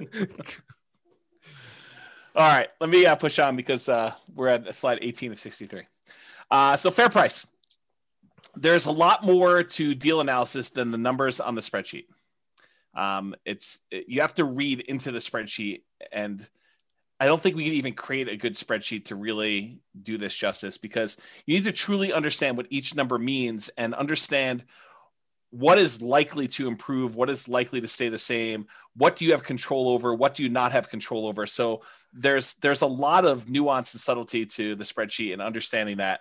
And there's this idea of what is a fair price to pay for a property. And we'll talk a little bit about that. And then, so early on when I was doing this stuff, I was focused on buying primarily lower priced properties and at a discount. And that was what I was considering my margin of safety when I was buying properties. And I was primarily using the BRRRR strategy, the buy, rehab, rent, and then refi model, where I'd leave as little money in the deal as possible, or I would go and I would buy properties creatively, like do marketing, talk to motivated sellers, find a seller that it was in their best interest to allow us to come in and start making payments on their existing loan. And I would acquire the property. I'd make payments on their loan. Sometimes I'd have to give them a little bit of money in order to buy, their share of the equity. And then we would take that over. We'd usually put a tenant buyer in the property, allow the tenant buyer to rent the property until they were able to buy the property from us. And then we'd make a pop or whatever it was. So that was the two primary strategies I was using, but the discount part of it was not the only margin of safety. And that's the really important takeaway that I definitely understand now that I didn't understand before, is that buying a property at discount may not even be the best margin of safety that you can buy. Sometimes buying a property at a fair price that has really good long-term economics is a much safer investment than buying a property and getting a mere $20,000, $30,000, $50,000 discount on it, especially depending on the price, like that dollar amount. And so there's a really good chapter in the Tao of Charlie Munger by David Clark.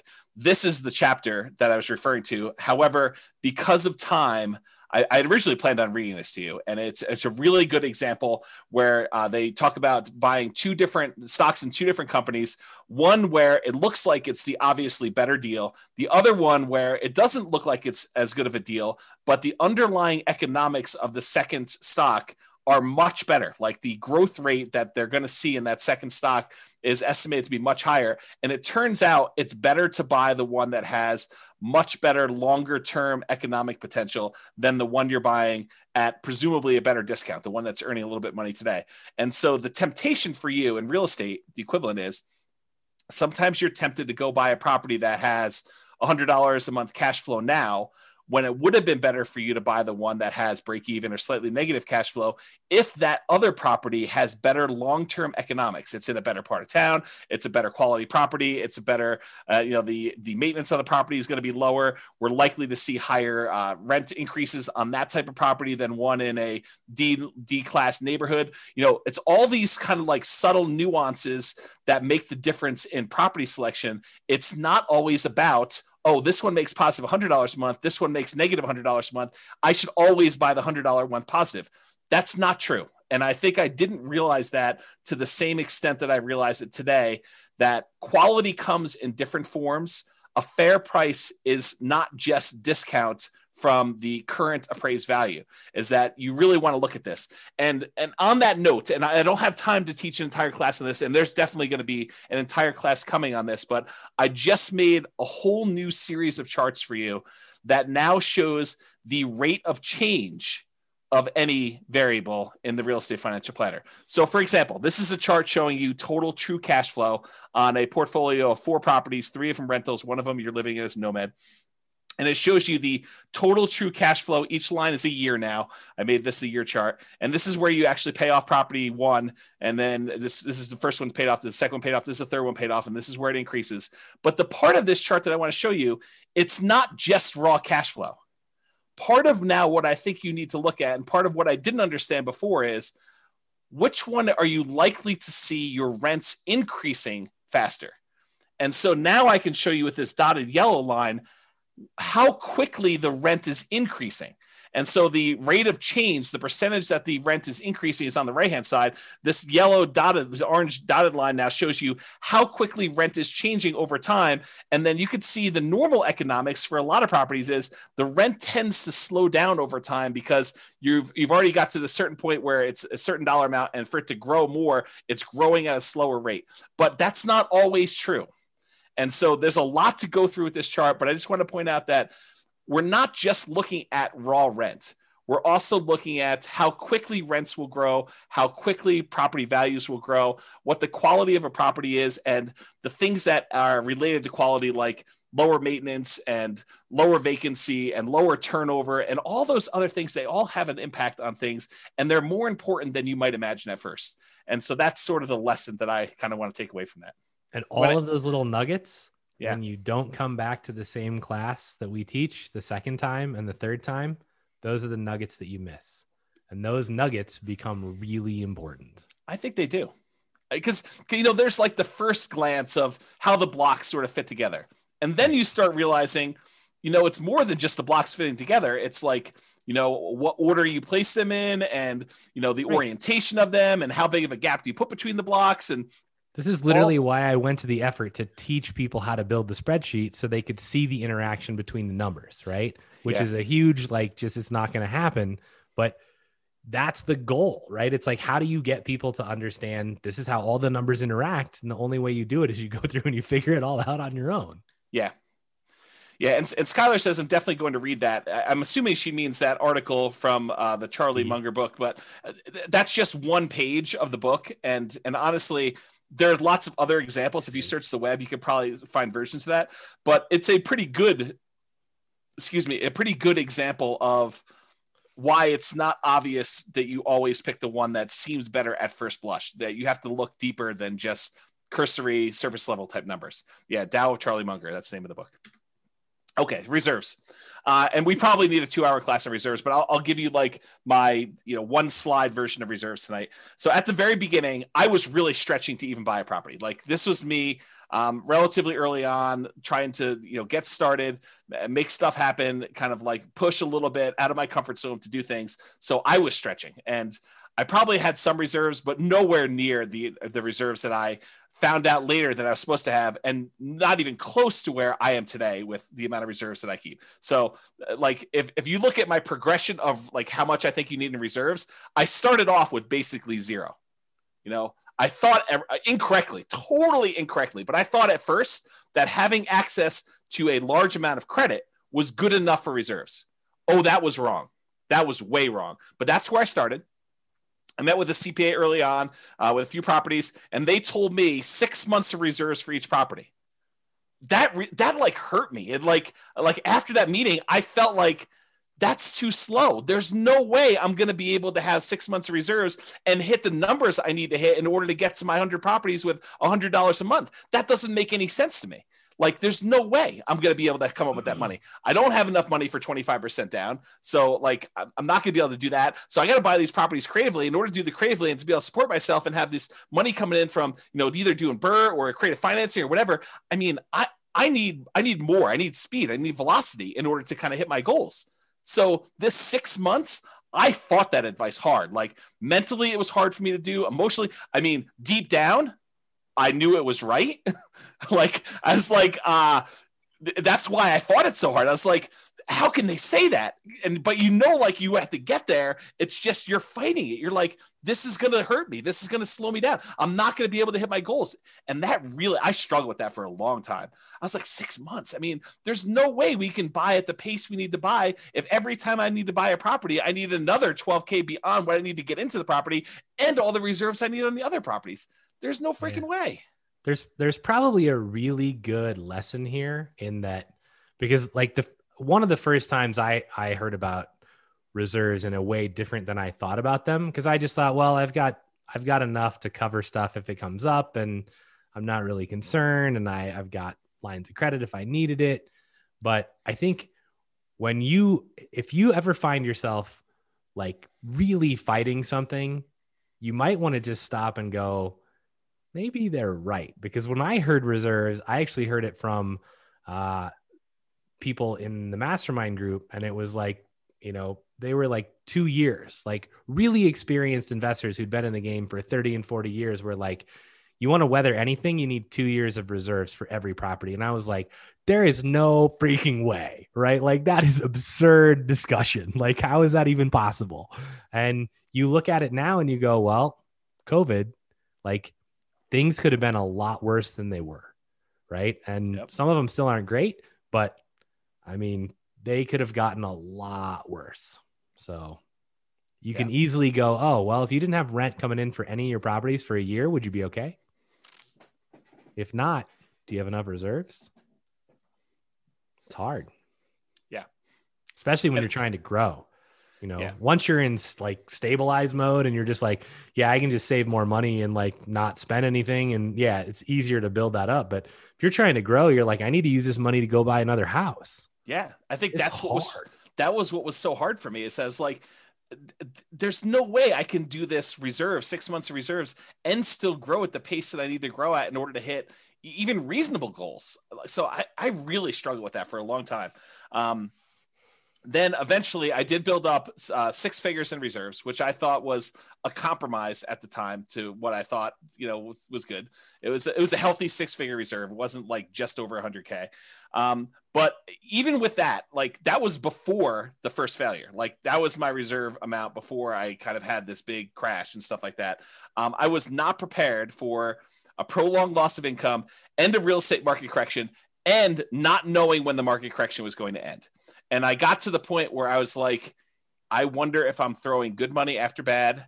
And I really struggled with that for a long time. I talked to my advisors. I like had some very, long conversations, sleepless nights, just struggle with that decision and how it went down. But I mean, I'm way more than that now, more than 2 years, in case people are wondering. Okay. All right. Return quadrants. And I'll try to go through some of this fast because I realize we're a little bit behind on time. So, and there's a really good, very long article I wrote on these return quadrants and kind of some of the nuance there. It's under realestatefinancialplanner.com/return-quadrants, plural. And if you go there, there's some detail. It's me writing out like almost a 2-hour class for you on these things. In fact, I probably should publish a book on this, but this is what I mean by the return quadrants, by the way. The 4 different areas you have returns, and then the reserves part here, and the total you get there. You guys would probably see me teach this in class. And here's one of the things I want to point out about the return quadrants. And it has to do with what you hear versus what I'm actually saying. And sometimes I think they're different. And the example I like to think about is, have you ever had a misunderstanding with someone where you thought you really understood what they were trying to tell you, but it really was not? You thought you knew, and you could almost like finish your sentence and you could tell them stuff, and maybe even like most of it fit. And so they thought maybe you did understand, but maybe you're just describing it a little bit differently. But turns out, you find out later, they did not understand. You guys did not understand each other. You were like talking past each other, and you were not on the same page. I think sometimes that when I teach the return quadrants, that I'm saying something and you're hearing something different than what I'm saying. So try to sort of listen to what I'm actually saying and not what you think I'm saying, because there's a lot here, and it's a lot of detail. So really brief version, the top half of the return quadrants, appreciation and cash flow, those are speculative. We have very little control over whether or not properties are going to go up or down in value. And to a lesser degree, we have very little control over whether rents are going to go up or down and how much cash flow is. So in case you never picked up on that before, those are not really certain returns. Now, we can try to buy things where we're likely to have appreciation, where we're likely to have positive cash flow, but realize that's largely outside of your control once you acquire the property. We don't know, okay? Now, the ones on the bottom, debt pay down and tax benefits, those are less speculative. They are more certain. Did I say they are guaranteed? No. I said less speculative. We really don't, they're less likely to change, although they can change. Debt pay down less so, but tax benefits definitely a possibility.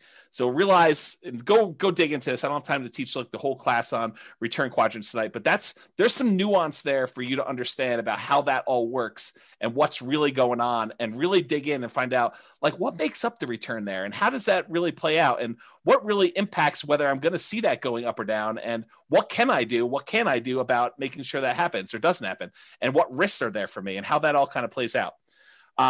Cash now is on the right-hand side. That tends to be your cash flow and your tax benefits. That's the money you can usually spend right away within each year, I should say.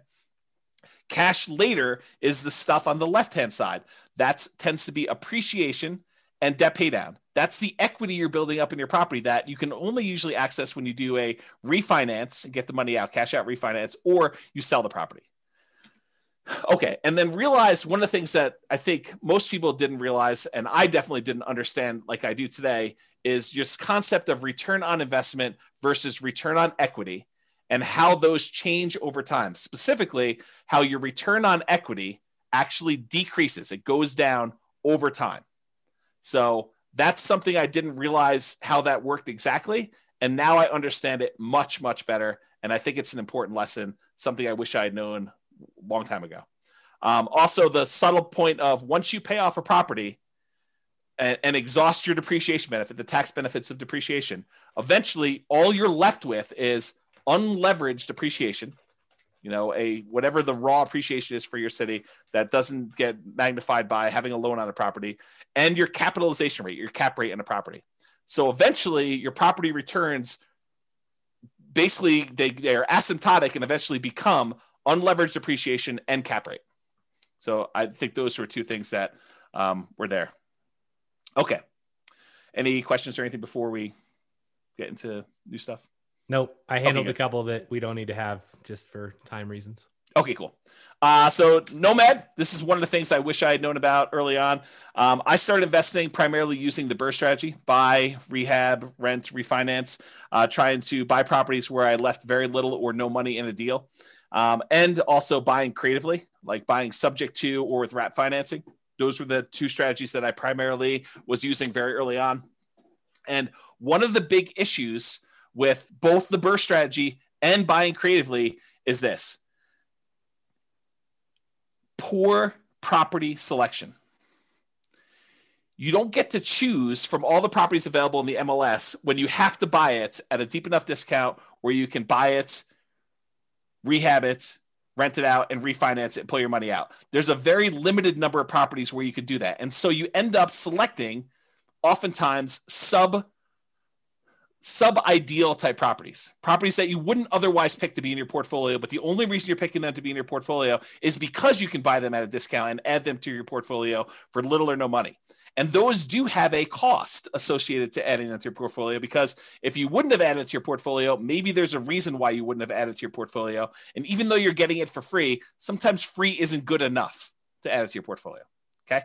So poor property selection. And that also applies to the creative financing ones. If you're trying to go buy a property creatively from a motivated seller, you're doing marketing and you're asking for a seller to call you because they've got some type of real estate challenge that you think you can possibly solve.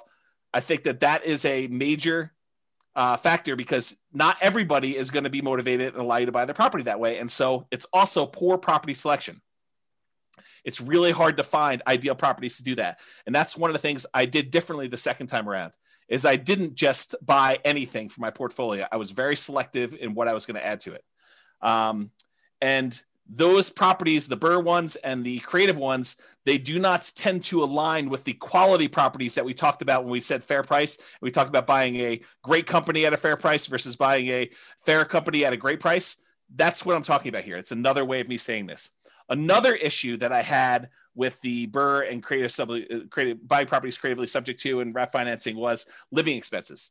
I had to figure out a way, if I wasn't going to work a job, if I was going to be a real estate entrepreneur and try to generate money from this, was generating living expenses. So I had to do it either with cash flow or these pops by having a tenant buyer live in the property. And then, 2 or 3 or 4 years later, they come out and I get 20, 30, 40K, whatever it was at the time to do that. So that was another challenge of doing it. The second time after I failed and I had to rebuild, I primarily focused on 25% down and then a little bit of Nomad. And so for those of you that are kind of aware of what I'm doing, that's what I primarily did for version 2. Okay. Hey, James. Yes. Knowing that return on equity goes down over time, what do you do about it? Do you try to exchange out properties as time goes on to optimize, or something else? I didn't know you taught a whole class on this. Yeah, it's a little bit beyond the scope of this. There are things you can do. You can actually refinance and change your return on equity calculation to do that. But I do think that adds additional risk, and so it depends on where you are in your kind of like investing career and what you're trying to accomplish as to what the correct answer for that is. I will tell you that your portfolio tends to become slightly less risky over time as your equity position increases. And I think that lower return is a reflection of your reduction in risk because of the less debt that you have. Your kind of like debt to equity ratio, your debt to net worth ratio. And so there's a whole class on some of that as to what that means and why. And I probably should have time to think it through and really give you a much better answer. But that's like off the top of my head while I'm distracted with some other stuff. So why 25% and not 20%? So the short answer is you get a much better interest rate for a 25% down than a 20%. And it's not that much extra down if you've got some resources going there, and it significantly improves your cash flow to do it. So we've done classes before, I think, where we compared 20 to 25% down. The which ones they were escapes me right now, but this is not a new discussion. This kind of 20 versus 25%, we've talked about a lot in various other classes and showed you the numerical differences of why you want to do that. One of them is definitely the financing class, where I show you the difference in interest rate between a 20% down payment for an investor and a 25% down. It is way, way better. Like your cash flow significantly increases because number one, you're borrowing less. And number two, your interest rate is crazy better than doing the 20% down. So that's the short answer for that one too. Okay. So one of the things I wanted to point out, we talked about this idea of the first 100K, the kind of one that, Charlie Munger says is kind of a bitch to get to. And I wanted to show you just very briefly why Nomad can be an amazing way for you to get to that first 100K. So this is you in your second year when you convert that first property you bought to a rental. And you can see that just by holding that property, even with negative cash flow in our marketplace, this is a property that you could have bought 3 months ago in Northern Colorado. It's probably one of the better properties, but it's not like a once in a lifetime type deal. It's like you could have bought 10 of these. So it has negative cash flow on it, has some positive tax benefits so that the overall cash flow is positive. Appreciation on it was 11,000 or so, and debt pay down was almost $8,000. And so on that particular property, you made about $20-something thousand just by buying this. So that's in year one when you do it. When you do year two, the property made $23,000 in year two and $22,000 for the second property you bought. So between the two of those and the one from the year before, you're at like $68,000 towards your first 100K, which is crazy to think about. That's just you doing 2 Nomad rentals, 3 properties total, 1 you're living in and 2 rentals. And then if you end up getting to year 3, you have 25 from the first one in that year, 23 from the second one in that year, 23 from the third one in that year. And so you had a total of whatever this is, $70,000 plus what you had before. So you're at $141,000 by the end of year 4, 3 years with you as rentals. So you're way over that. Now you did have to contribute, down payments in order to get here. First one could have been 0, but probably 3% down to 5% down for doing some of those. But that's what's powerful about Nomad is it allows you to get these amazing kind of returns on the numbers. And I probably should do a whole class just on this concept of kind of getting to your first 100K, why Nomad is so fast for doing it. But one of the reasons why it's so fast is you're seeing 23% return, 25% return, 30% return on the amount that you invested, on your equity, actually, in this case, because it's a return on equity quadrant when you're doing that. And so I probably need to dive deep and do an entire class on that. But this is the short version as to what I didn't know, whenever it was 20 years ago when I first started. Oh, and here's the overall return on equity on all the properties. So your overall appreciation rate is 12.69. Your overall cash flow is slightly positive. Your overall tax benefits 1.85, and your overall debt paid out 8.83 for a total overall return of just over 20-something% on a return on equity plus R12 quadrant when you're doing that. So that's what's powerful about Nomad is you're getting these super high returns on your money for owning the properties, and that's going to help you get you there a lot faster. Okay. I think I'm making up some time. I'm halfway through, 36 slides. Focus. When I was running my marathon, Brian was texting me videos of The Rock in the gym saying focus. That's what he was doing when I was doing that on my phone. Focus. My phone is actually named Focus. Really? Should be named like lack of focus, like distraction. No, that's not your phone. So focus is going to be relatively short, but I think in some ways, this is one of the bigger ones, right? I think this is the one that cost me a lot of time, cost me a lot of energy, and probably didn't help as much. It's this idea of shiny object syndrome where, you hear about a new course on, I don't know, reverse wholesaling or option auction strategy or flipping houses remotely or virtual wholesaling or whatever it is that's the new attractive thing of the day, or day trading or buying domain names or whatever it is. And you end up thinking that may be better than the strategy I'm doing. It would be a disservice for me to actually continue doing what I'm doing when this other thing could be 2 times better or even 10% better. It's just this kind of like, you think that you're missing out on something. And I think I had a lot of that missing out sort of psychology going on, especially when I was younger, and I was looking for the optimal vehicle in order to get me where I was going to go. And I don't know if anyone else has had that sort of, thing where you feel like I got to pursue everything because I don't know what I'm missing. And I could be finding something that's so much better than what, this person's selling me as kind of like their course or their strategy. And so I had a lot of that going on. So I was always looking for something better. Yeah. Like a fear of missing out. I think that's a good way of putting it too. What I came to realize later on is an expert with well-used old tools is better than a novice with the latest, most high-tech, best tools available. Because I think the expert has skills in using their tools and they can accomplish what they need to accomplish a lot of times with really great skill and have a really great finished product, where someone who's brand new, even though it's a slightly better vehicle, slightly better tool set that they have, a lot of times they just don't use it very well and they don't perform very well. And so I don't know, I would think really hard about jumping ship all the time and trying something new. I would just focus and be patient and implement a strategy that, is in the top 25% or 20%, 10%, whatever you find is your particular strategy. But I wouldn't jump around to gain a little bit of extra thing, because the grass is always greener on the other side. You think that something else is going to be way much better, and you try it and you're like, oh, I didn't realize this was going to be part of this thing, or I was going to have to deal with this nonsense and stuff like that. So I think that's another part of it. Yeah. I mean, if you've ever seen me use like a regular saw versus a power saw, like my cut is much straighter with a regular saw because that power saw is out of control. Yeah. I mean, that's probably true, I guess. And then here's the other part of focus. Here's a quote from the Bible: "Where there is no vision, the people perish, but he that keepeth the law, happy is he." And that's from Proverbs 29:18, King James Version.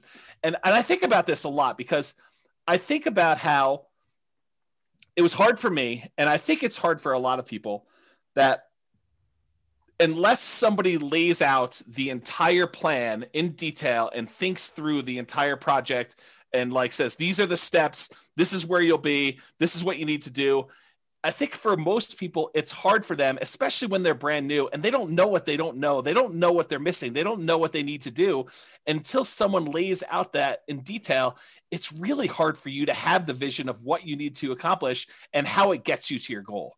And so this occurs to me, like when we started teaching Nomad, I realized right away that I need to put out, even if you guys don't use the 10-year plan of buying 10 Nomad properties, you need to have at least seen a 10-year plan so that you know, hey, someone has thought this whole thing through, and this is how you can get from 0 to owning 10 rental properties and what those numbers look like. Now, you may decide you only want to do 1 or 2 or 3 or 4 or 5 or whatever it is, but at least someone has laid out, 10, Brian says, but someone has laid out the entire plan for you and given you a vision. This reminds me of like someone who is trying to build a house without creating a blueprint first, or without creating some type of plan. It's like, does this board go here? Well, I don't know. I mean, unless you have a plan, you don't know if a board does go there or not. Maybe it should go there. Maybe it shouldn't go there.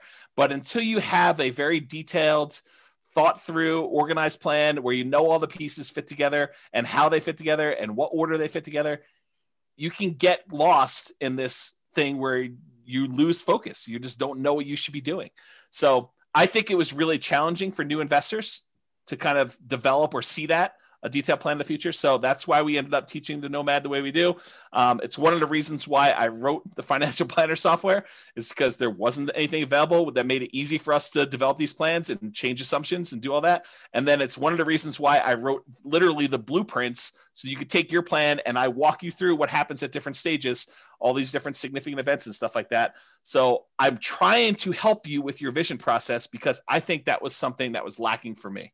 I thought my vision was this $100 a month times 100 houses. And if I had run those numbers through the real estate financial planner software, I would have saw really early on that was going to be problematic, especially if I did any type of stress testing whatsoever on those. So you want to add something to that, Brian, before I go on to the next one? No, spot on. Oh, you wanted me to add something because you were thirsty. Sorry. Well, I figured I would just ask that. And on a related note, I think this focus and the grass is always greener, I think those are related. But when I was first starting off, what I was told by all the people I talked to and all the books I read is cash is king. And I also heard cash flow is king. And so it was sort of like this somewhat contradictory advice, but I took cash flow to be king more so than cash. And maybe it was because I could see how I could generate a little bit of cash flow. I had a hard time seeing how I was going to generate large amounts of cash quickly to do stuff like this. So when I first started, it was still challenging in our local market, just like it is today, maybe a little bit less challenging, but not much, to find properties that had positive cash flow. It wasn't easy to do, especially quality properties. So I was doing things just like we teach in like the cash flow workshop class to improve cash flow. I was focusing on doing a lot of those things. The things that I was primarily doing was buying properties as, BRRRR, the buy, rehab, rent, refinance things, and also creative financing because I didn't have 20 to 25% down payments. Maybe I could have scraped together 1 or 2 to do that. But after that, I was done. I mean, I would have been done buying.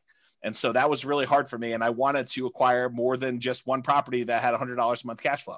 I was trying to do this fast. And I think that was actually one of the things that I probably made a mistake is I think I was trying to rush financial independence.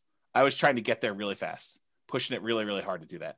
And it's hard because I could see why some people might think it's conflicting advice when, Brian and I tell you, you got to work hard, you got to push really hard, you got to do it.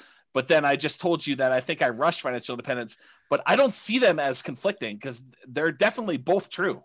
I don't know if maybe Brian has some insight, but I could see that they're different in my mind enough, and I'm not sure how to vocalize that. Yeah, I think I think the second part of that is, being smart and not over pressing to like ruin your chances. I think the first part is you have to put in the hard work, right? It's hard work versus don't press so hard and don't take risks that are unnecessary to get you there a little sooner. Realize that from all the other things we've talked about tonight, like it's not a like get rich or get wealthy fast thing, right? Yeah. Once you understand that I'm going to get wealthy over time, I'm going to use real estate as the means to the end for that, and why you're doing what you're doing, then I think I've got to go do a lot of hard work now. Right. And, as an example to this, right, someone asks, with the huge seller's market, houses going thousands above asking price, what is the best way to find a property at a fair price for Nomad? Right. And James may have a completely different answer, but my answer is hard work. Frickin' every property that comes on the market, analyze it. If it looks decent, go see it. Like, that's literally how you do it. It's just effort. It's like you continue to go until you find what you want and you never give up. Like, that's all that is literally the entire secret to my existence. Like, that is like the secret to all of my success, is that when people tell me it's not going to work, you're not going to make it, I'm like, whatever, see you when I get there. And then I just put the pedal down. Yeah, I'll answer that question slightly differently. And I think in our market right now, in order to do that, I would say you're not trying to buy 12 properties right now. Although the crazy thing is we could see appreciation and rents increasing for the next decade or more. And I would have made a mistake doing this. But I think if you're just trying to acquire one property, you're buying something that has good long-term economics. I think that's what you're trying to focus on, is buying something of quality that you would want to have in your portfolio 30 years from now. And it's possible that that property will have a dip in the short term, but I think over a very long period of time, if you pick a property of quality that is likely to have really good long-term economics, even if you're paying a small premium today, it's going to be cheap in the long run. And I think that's part of how I look at it now. Yeah. Yeah. So Dan says working hard does not equal rushing. Yeah. And Hunter says, that's actually a super interesting point. Thanks for pointing that out. In many ways, that's how I've interpreted hard work. Right. And it's not about how fast you can get there. Right. Like, if you were hiring an employee, would you rather have the person that rushed to get their job done, or would you rather have the person that did their job really well, but they both worked equally hard, but one rushed? Which one do you think has more mistakes, and which one do you think is the long-term employee? That's the person you want to be. Yeah. Yeah. That's definitely some good points about that.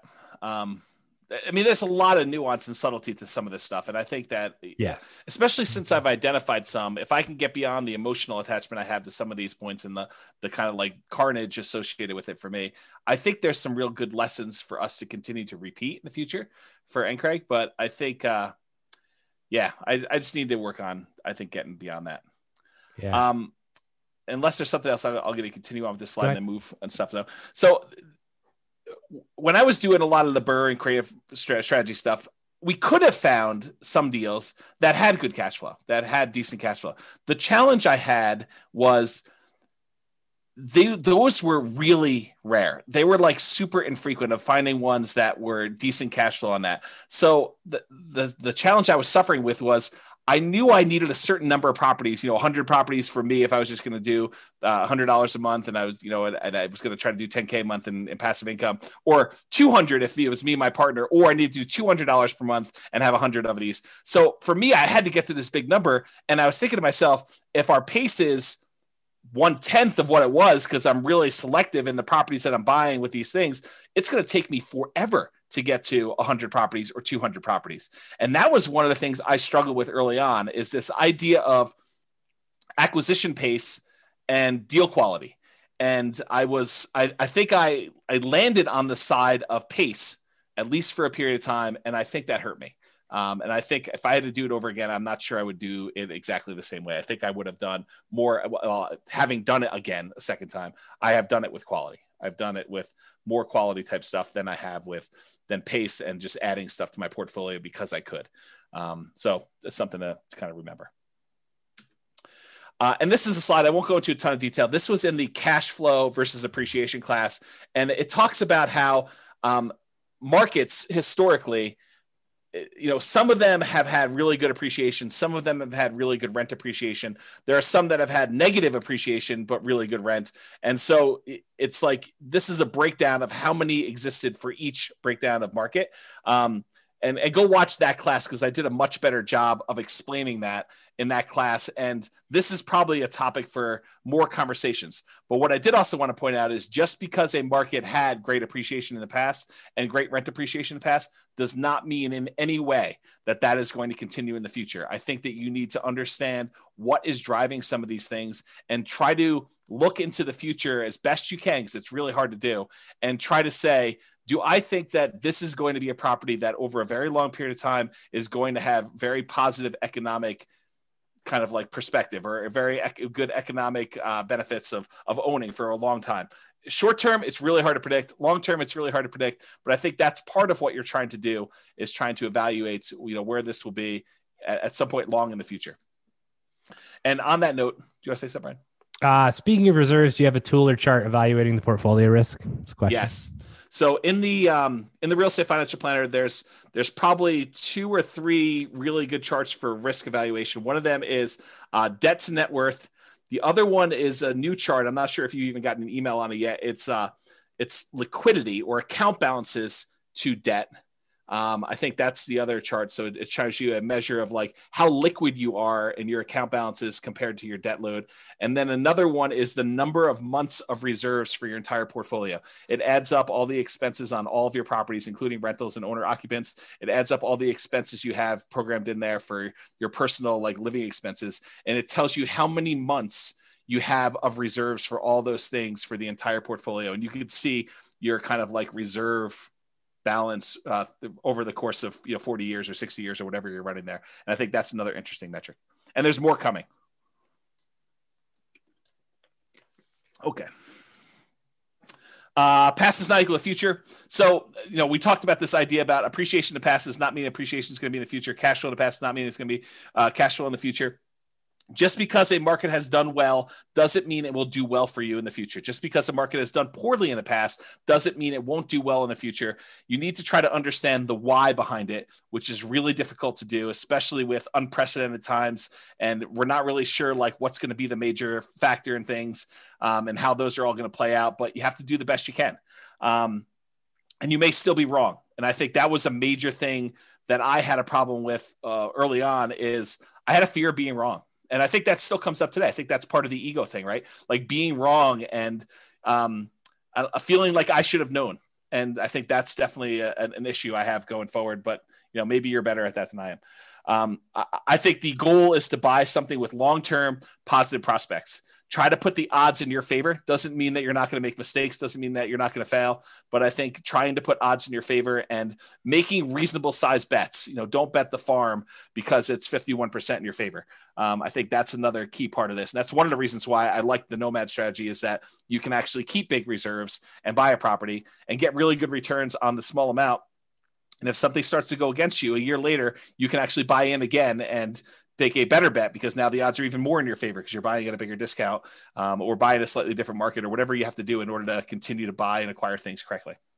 And then market timing is a fool's errand. Trying to say the market's at its top, I'm not going to buy now, or the market's at its bottom, I'm going to buy as much as I can. I think that's really difficult to do. And there's a lot of people that agree with me. I've got a whole bunch of little quotes. I'm going to read you some of them just flying through. I'm not going to comment on all of them, but I do think that it's important for you to realize that I'm not alone in this philosophy that timing the markets is incredibly difficult to do. It's really, really hard, and it's inaccurate, and there's no one that's really been super successful at it. And some of these guys are the richest men in the world. And so it's not just James's crazy little idea. This is people like Warren Buffett and Peter Lynch and Charlie Munger and all these other guys about market timing. So Warren Buffett says, we continue to make more money when snoring than when active. And he's talking about not constantly buying and selling into the market. Bernard Baruch, or whatever his name is, only liars manage to always be out during bad times and in during good times. So it goes to show that. If you don't believe this, like I used to day trade. So if you don't believe this, try and go day trade and just try and get in when it's like bad and out when it's good, and like, good luck. I mean, it's just, no one can do it. Like, you might do it consistently for 6 months, but can you do it consistently for 20 years? Yeah. The answer is probably not. Here's Peter Lynch. Far more money has been lost by investors preparing for corrections or trying to anticipate corrections than has been lost in corrections themselves. That's Peter Lynch. Benjamin Graham, who's Warren Buffett's mentor, says, in the financial markets, hindsight is forever 2020, but foresight is legally blind. And thus, for most investors, market timing is a practical and emotional impossibility. Another Peter Lynch things. I can't recall ever once having seen the name of a market timer on Forbes' annual list of the richest people in the world. If it were truly possible to predict corrections, you'd think somebody would have made billions by doing it. Good point. Daniel Kahneman says the average investor's return is significantly lower than market indices due primarily to market timing, them trying to time the market. And we've discussed that before in class. I've shown stats on like, hey, people tend to get out too early and they don't hold, and then they try to buy back in and it's already higher and they end up losing the entire gain. Totally agree. John Bogle, the inventor of index funds, basically says the idea that a bell rings to signal when investors should get into or out of the stock market is simply not credible. After nearly 50 years in this business, I do not know of anybody who has done it successfully and consistently.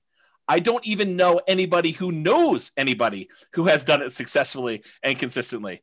Yet market timing appears to be increasingly embraced by mutual fund investors and the professional managers of fund portfolios alike. And I think that applies to the real estate market as well. Here's another Warren Buffett quote. We've long felt that the only value of stock forecasting is to make fortune tellers look good. Even now, Charlie and I continue to believe that short-term market forecasts are poison and should be kept locked up in a safe place away from children and also from grown-ups who behave in the market like children. And part of that comes back to like the shiny object syndrome, right? Yes. You're like, oh, I'm doing this. Oh, that looks really good over there. I could make more money. And then you switch. And then guess what? You're getting in and out at the wrong times because you're just switching. Right? Totally agree. Don't time it. And I think that was something early on. I think really early on, I didn't realize that there was like market timing. I was like, I'm here now. I'm going to invest. I'm going to just do this, because I don't think a lot of books were talking about market timing back then in the real estate side. It took me a while to find the stock stuff. Okay. But I think that was one of the things. And then eventually I was like, yeah, maybe you can time this. Maybe I should go and find a market that has better economics and try to do it there. And, there's a whole bunch of weird stuff. Alan Abelson says, do you know what investing for the long run but listening to market news every day is like? It's like a man walking up a big hill with a yo-yo and keeping his eyes fixed on the yo-yo instead of the hill. Our market goes up and down, but it tends overall to go up in general. Henry Earl Singleton says, I don't believe all this nonsense about market timing. Just buy good value, and when the market is ready, that value will be recognized. I think that's the concept we're looking for here, is buying something of quality. Jonathan Clemens says, what to do when the market goes down? Read the opinions of the investment gurus who are quoted in the Wall Street Journal. And as you read, laugh. We all know that the pundits can't predict short-term market movements, yet there they are, desperately trying to sound intelligent when they really haven't got a clue. And I'll comment on luck. And I didn't want to disagree with you up front, Brian, when you said that.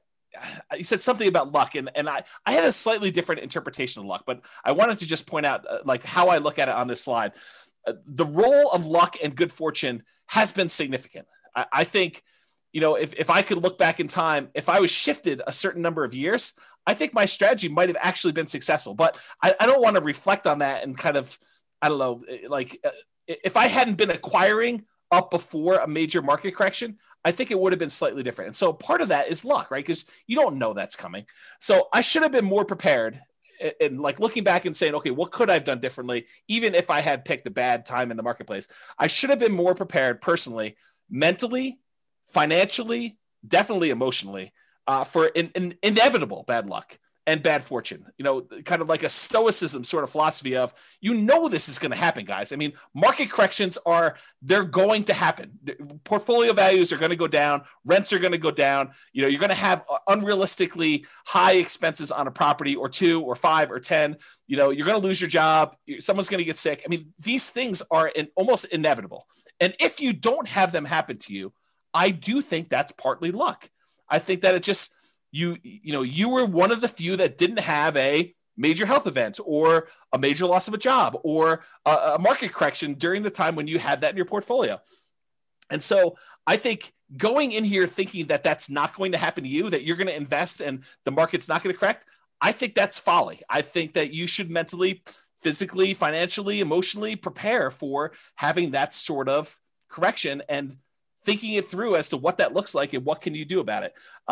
Being smart, in my opinion, is planning for these things, whether they happen or not. If you don't have them, you're lucky that they didn't happen for you, not that you were lucky that things went well for you. I don't know. That's sort of how I look at it. And I'll point out like 2 more points. That I don't know if Brian wants to comment on some of this. Even amazing businesses become distressed. That's largely what the value investing community is talking about. They talk about waiting for great businesses to have some type of temporary setback and buying in at those times. So even if we have this great real estate business, you can expect at some point that it's going to experience, at least at some level, some distress. Now, I think part of it is preparing yourself for that distress and realizing that this is not a knee-jerk time for you to get out of the market. And I'm talking to myself, by the way. This is not a knee-jerk time for you to get out of the market and, you know, for you to not be prepared to kind of weather the storm. I think that that's the time for you in some ways to double down and buy in, or at least kind of like prepare yourself for that period of time that you have to do that. So we are off. The final thing I'll say about this, and I'll let Brian kind of comment. We're often making decisions with incomplete information and subjective, very personal biases. So we believe certain things about what's going to happen, how it's going to happen, and stuff like that. I think they're very subjective. I think they're very personal to us, and they could be based on historical experience. They could be based on you not knowing. I mean, they could be based on just, you know, things you've heard, how you were raised, all that other stuff. But we're never going to have a complete 100% view of everything that's going to happen, everything that has happened, everything that could have an impact. And so just you have to get good at making decisions in partial darkness. I don't know, Brian, do you want to comment on some of that? Yeah, I don't know what your disagreement with my definition of luck was. I think you just said something like, you know, you weren't lucky or something like that. And I think that everybody has some aspect of luck, right? Maybe it was when we have to go rewind it if we're going to do that. But it was something about how, like, you know, you just happened to be investing during a time when everything has gone really, really well so far for you. And I think you're planning for a rainy day. But if you had started at a different time, it might not look exactly the same. Maybe that's what it was. I don't think it would look exactly the same. I think I was in a position where, had I even started in 2007, which, you know, Dan even makes a comment, right? In here, the advantage of real estate as compared to stock is that you're dealing with a real tangible asset. A big chunk of my portfolio was bought just before the 2007 burst.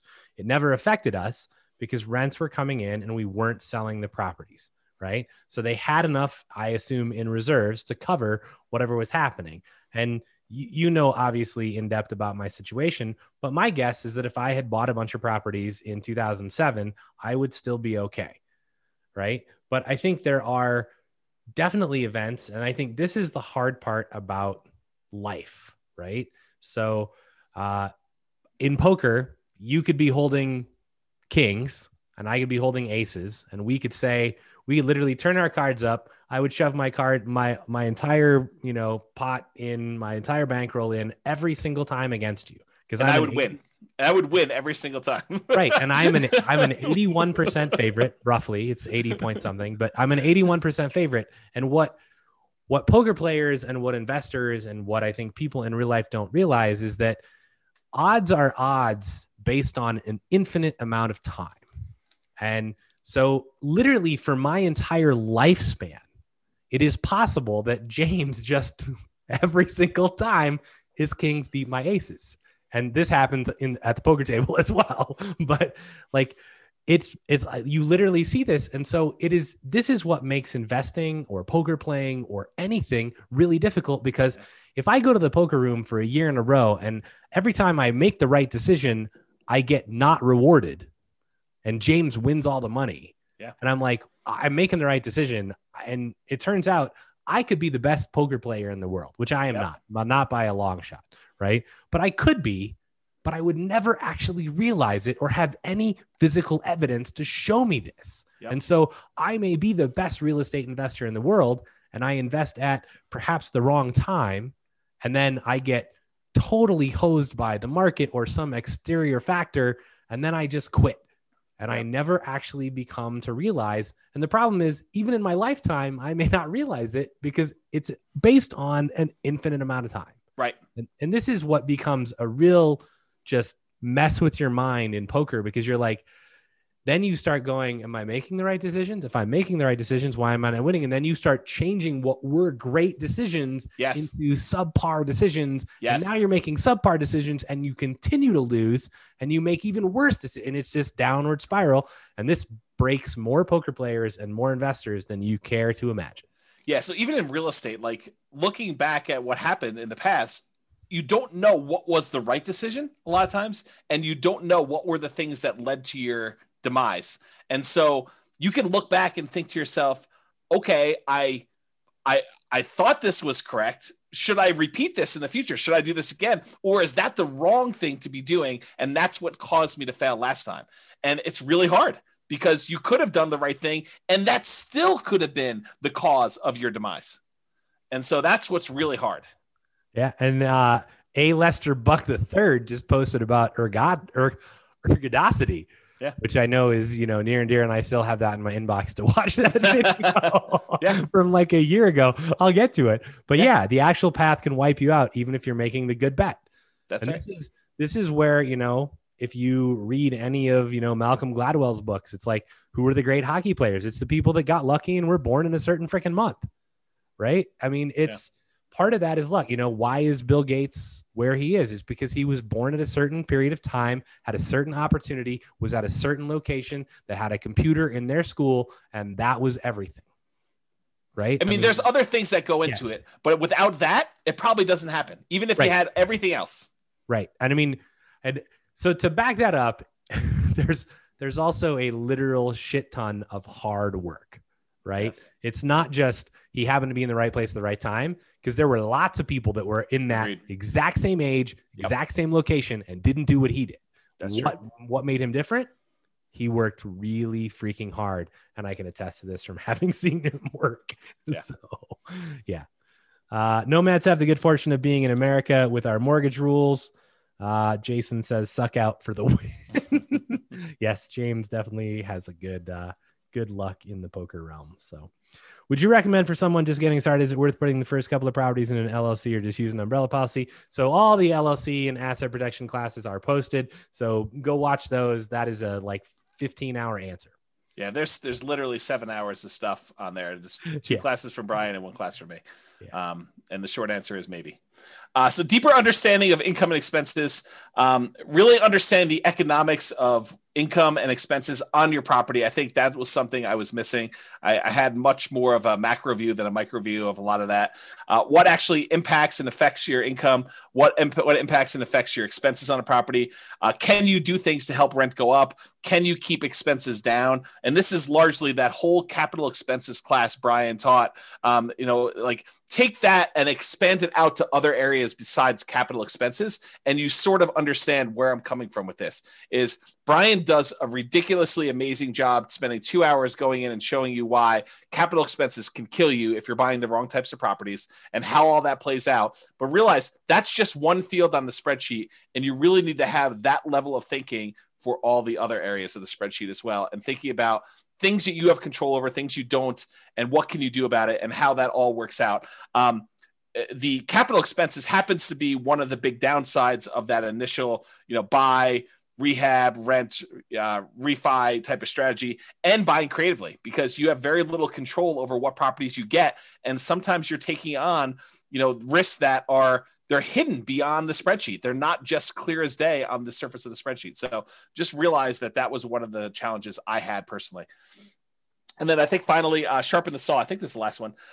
Constant improvements. So you're never done learning. I think that was another lesson. And I feel really fortunate in that I think I had part of this early on because I've always been a big reader. I've always read a ton of books, but it's more than just reading. It's constantly studying and reading and implementing and tweaking and trying to apply what you're doing and going out into other areas. Like if I had not expanded out into some of the stock market stuff, I wouldn't have been able to pull some of those back and kind of apply them to how I think about real estate. And I do think that a lot of those ideas have helped me become a better real estate investor. And if I hadn't done that, I don't think I would have missed out on some pretty good improvements and strategies. So you should also take time to think and reflect and plan. I think that's one thing that I probably didn't do as much of. I would read a lot, but I wouldn't take time to actually process and implement. And I think Brian has been critical of that before. And I think it's fair. It's a fair criticism that, I'll read 50 plus books a year, but he's like, well, did you implement the last book you read? Did you take time to think about that and do it? And sometimes it's no, but sometimes it is yes. I mean, sometimes I do that. And if I take a break after a while, I try to go and, I don't know, put it all together and make it all work. But sometimes it's hard to synthesize after you've been away from a book for 4 months that you only read once.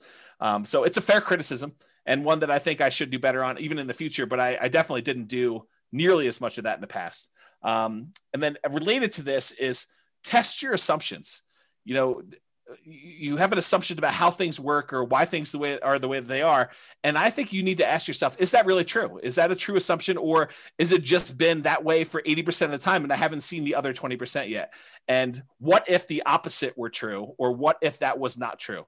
And think about what that might look like and say, that's really problematic for me. That would be devastating for my portfolio or devastating to my plan, and make appropriate plans for that, to think things through like that. So I can still make mistakes. I do all the time. I'm still working on that. I hope you guys are as well. And Charlie Munger says, in my whole life, I have known no wise people over a broad subject matter area who didn't read all the time. None. Zero. You'd be amazed at how much Warren reads and at how much I read. My children laugh at me. They think I'm a book with a couple of legs sticking out. So that's a quote from Charlie Munger. The compulsion to push and achieve. I think this was a mistake of mine too. I was ultra competitive and driven and going for speed. I think that I was really pushing hard early on. Not sure I completely understood or understand even now work-life balance. And so that's just something to be aware of and something I could do better at. Definitely, I was way worse when I was younger. Now I think I've made some progress, but not nearly. I still don't think it's nearly good enough. In fact, it wasn't until like about this time last year when I actually started taking off a single day a week, one day, and now it's Sundays. So, and I think that's what people maybe don't understand, right? Is that it's whether it's real estate or Amazon or whatever it is that we're into, like, it's not, oh yeah, I went to work from, 9 a.m. and I quit at 4. And like I don't need to do that. Right. But if I'm going to do something, I'm going to do it really well. And I'm very selective about the things I choose to do, but when I select one, I'm going to kill it. And I think that's it's on my goals to start, trying to take at least one day off a week as well. Yeah. Right. And it's because I enjoy what I do. Right. It's not like I feel forced to do it most of the time. There are definitely some of those days, but you want to do it. So yeah. Jason's next book, How to Half-Ass Your Way to Wealth. Yeah. It's called Nomad. Nomad while playing Hearthstone, Jason. That's what that's called. Yeah. So over the past few years, I've been taking more me time, and even more so lately. Like we were in the hot tub at the beginning of the year, and I was telling Brian and Royce, I was like, for me, if it's not hell yes, it's no. And I'm being much more selective about who I decide to work with. I'm being much more selective about projects I take on. I'm definitely giving myself a lot more downtime and trying to work on health, mental health, and physical stuff, despite looks to the contrary from my COVID-20 that I put on since COVID started. But I think those are things that I did not know early on that I'm definitely making some better improvements with. And once you get your first 100K, I think it's easier to try to find balance once you've made some significant progress towards your goals, because then that's sort of takes some of the pressure off of you to do all of it yourself. Is that you've got some asset base that's growing, and now you can afford, for lack of a better term, but I think it's a pretty good term, for you to kind of let that do some of the lifting for you to get you where you need to be. But it's hard to justify doing that when you're not at 100K, and probably even more than that, honestly. If it was me, you may have different goals on that, but I think you get to a point where that starts being enough, and now you're sort of okay, I can definitely not coast, but do less than going crazy 7 days a week, 24 hours a day, doing that. And I'm trying more not be stupid now than to be smart. And I know that sounds like a weird thing, but I'm just trying to avoid making major mistakes. And if I had to do it over again, I bet you I would take that approach a little bit more rather than trying to be the smartest guy in the room or associate with the smartest people in the room and try to make really smart decisions. I might try to just not make mistakes and avoid losing and sort of put myself in a position to let myself win rather than forcing a win. I don't know if that's a good way to think about it. So that's kind of where I am with that. Yeah, I mean, that analogy plays really well to EV and to poker. Like if you sit down at a poker table and you're trying to like beat someone else, you're doomed to lose your money. Yeah. And I think early on I was more of a I'll beat you sort of personality. Like I cannot overstate how competitive I was as a younger guy. Like, imagine someone just ridiculously competitive. And I'll just doesn't take a lot of doesn't take a lot of thinking for me. Yeah, for you, I agree with it, and I think I see a lot of myself in the competitiveness with you. But like, this is how competitive I was. My brother skipped a grade in like first grade. And because my brother was having some, challenges, just socially more fitting in than anything else in elementary school, by the time I was ready to go into first grade, they wanted to skip me a grade in elementary school too. My parents said no. So my brother held this over me for 10 years. Every time we'd get report cards and we'd compare them and say, I got, 6 A's and, an A minus and you got, whatever it was. He'd be like, yeah, but I skipped a grade. So this is like every day, homework, all sorts of stuff. So I actually pushed really hard to skip grades in high school. That's how competitive I was. I pushed to try to skip grades in high school so that I could actually catch up with my brother. That's like how ridiculously competitive I was. So kind of give you an idea of what that looked like. And not that I'm encouraging that because I've totally gone the other direction where I'm just trying to so Brian, you own chess.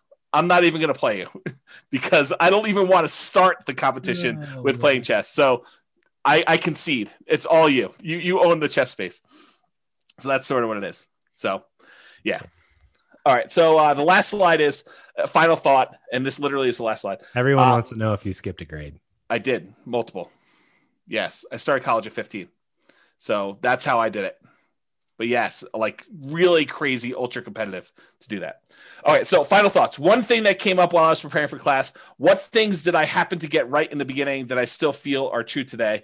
That's sort of like the opposite of what do I wish I knew when I started? It was sort of like, well, what things still are true today that were true back then? That could probably be a whole different class. I didn't write that down, but I thought that was an interesting kind of like side note that occurred to me while I was doing this. All right. Only 11 minutes over. So far. Any final questions? So I got lots of comments. Oh, okay. So I think, on the reading thing, it's very interesting, right? Because James acquires lots of knowledge and breadth of knowledge and reads a ton of books. And I read books almost out of necessity. So tried to make him spit his juice out. I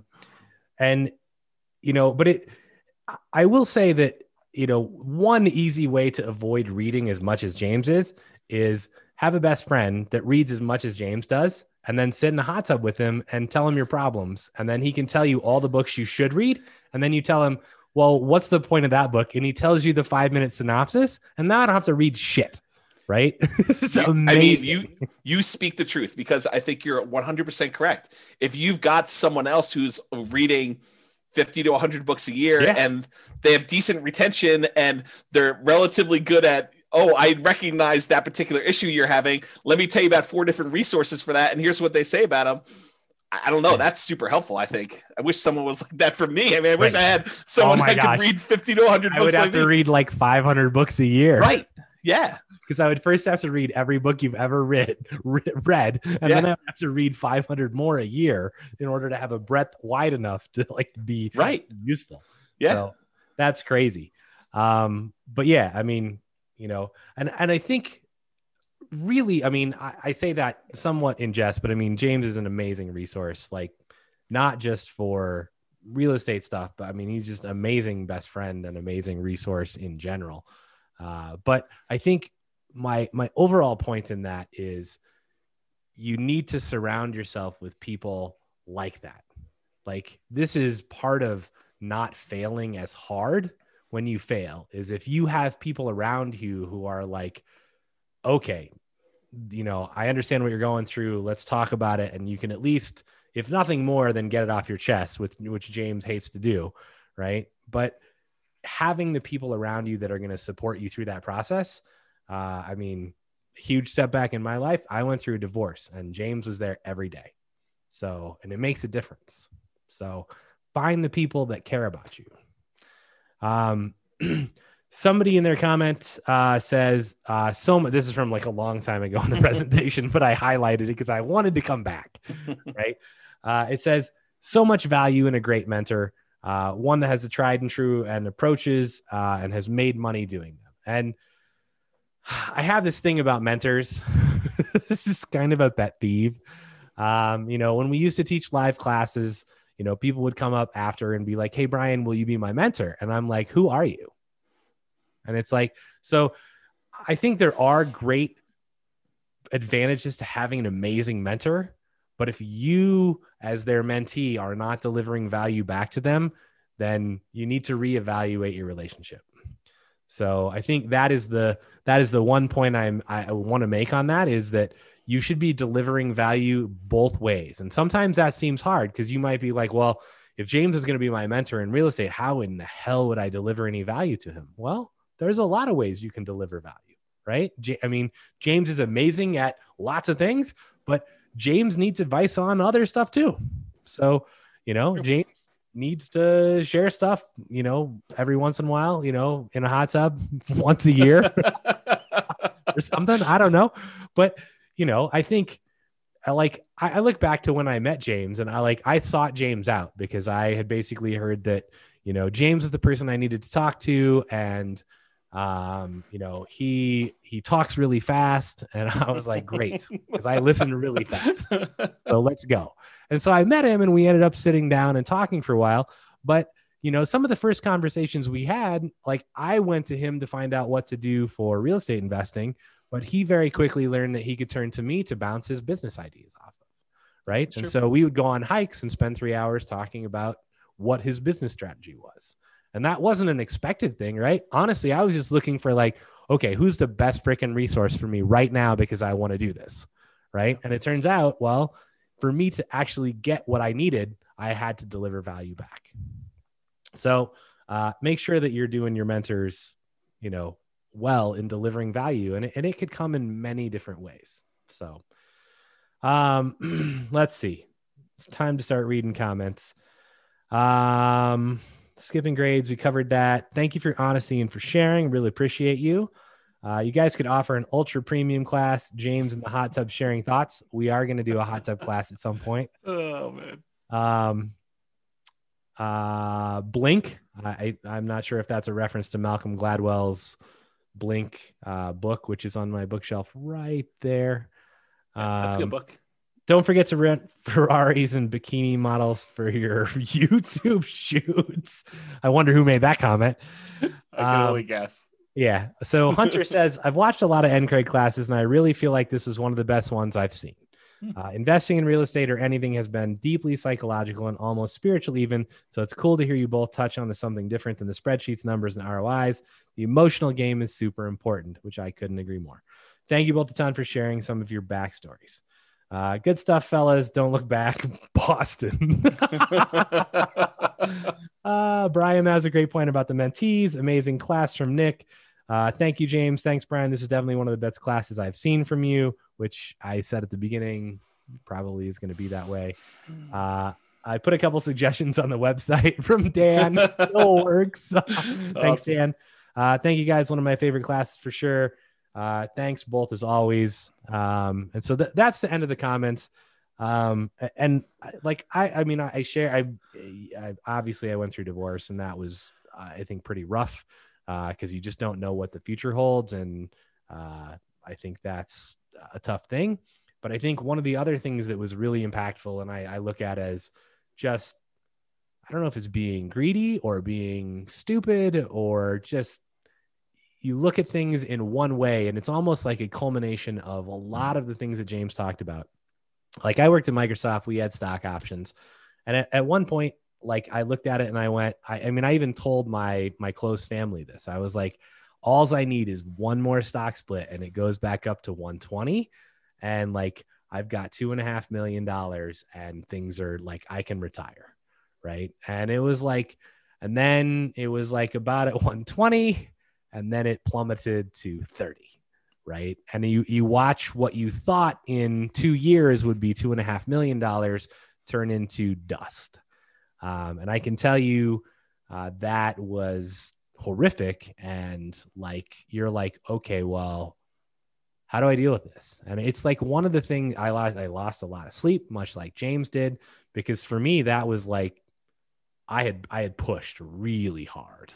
Right. And it was like all of that reward was suddenly gone.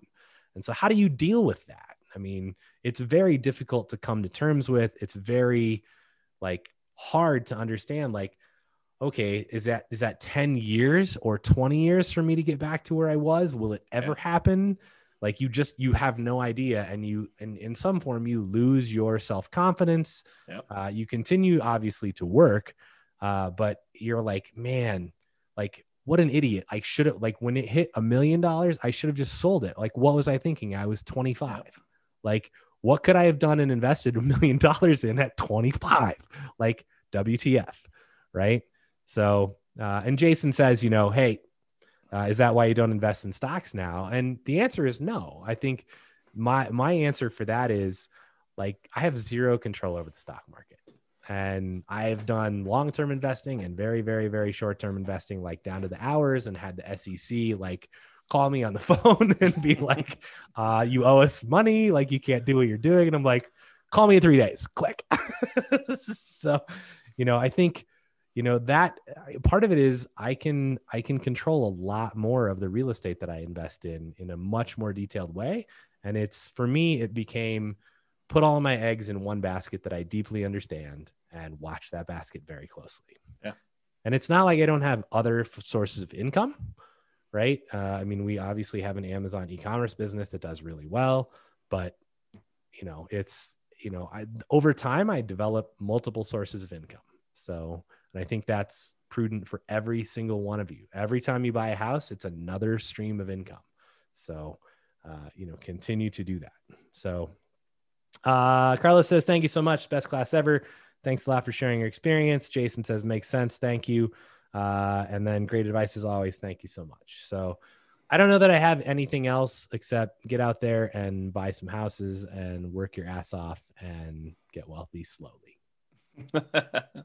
Yeah. All right. I feel a lot better now. I mean, now that it's done, although I still feel sensitive, like it's out in the world, but hopefully it helps some people. So I appreciate you guys being on here and allow me to do that. So thank you. I think it helps a lot of people. I think this is like the better version of the Halloween class that we've taught, where it's like, what could possibly go wrong with your investments? Your house could burn down. People could cook meth in your property. Yeah, I think that's like, the reason I don't like that class. It's like a bitch session for everybody's like complaining. And that's like the person who comes there for the first time, who's got like the littlest bit of hesitation over like, toilets and tenants calling them. They hear these horror stories and it's like, well, I'm never invested in real estate. I mean, you saw me, I like failed. I came back. I mean, it's possible I could fail again. I don't think so, but I think that's the better version of, it's not, tenants calling you at 3:00 in the morning, especially if you have property manager. So, yep. I don't know. Yeah. Okay. We got love for you guys. Thank you, James. Thank you, Brian. Excellent class. You guys are all very welcome. So I hope I at least help somebody. And I don't know. I feel a lot better now than I did at the beginning. Stay hard. Oh, that's good. It's David Goggins. It's go read the book. Thank you again, James and Brian. I appreciate you guys sharing both your hardships and your successes. You bet. You're more than welcome. So, all right, awesome, guys. Well, I'm gonna go grab myself an ice cream. Feel a little better about myself. Boston. So, listen to Boston. Yep. Yeah, that's what Mitch says. All right, guys. Have a great evening. Thank you for being on. I do appreciate it. Thanks, Brian. Thanks for your insight and addition to the class. I really do appreciate that. And I will see everybody next week. I will talk to y'all soon. Have a great night, everybody. Later. Bye-bye for now. Bye. With home prices up, mortgage interest rates up, and rents up, but not quite enough to counteract the higher prices and interest rates, cash flow on rental properties in Denver is harder than ever. Book a call with the Real Estate Financial Planner to apply our proprietary 88 strategies to improve cash flow on your rentals. See the show notes for a link to schedule your call and improve your cash flow today. If you're a real estate agent, lender, or professional in Denver that wants to help our real estate investor listeners, consider reaching out to learn about collaboration opportunities with this podcast. We'd love to add more value to our listeners by having you assist our investors buy, sell, and finance their real estate investments. See the show notes to schedule a call to discuss collaboration opportunities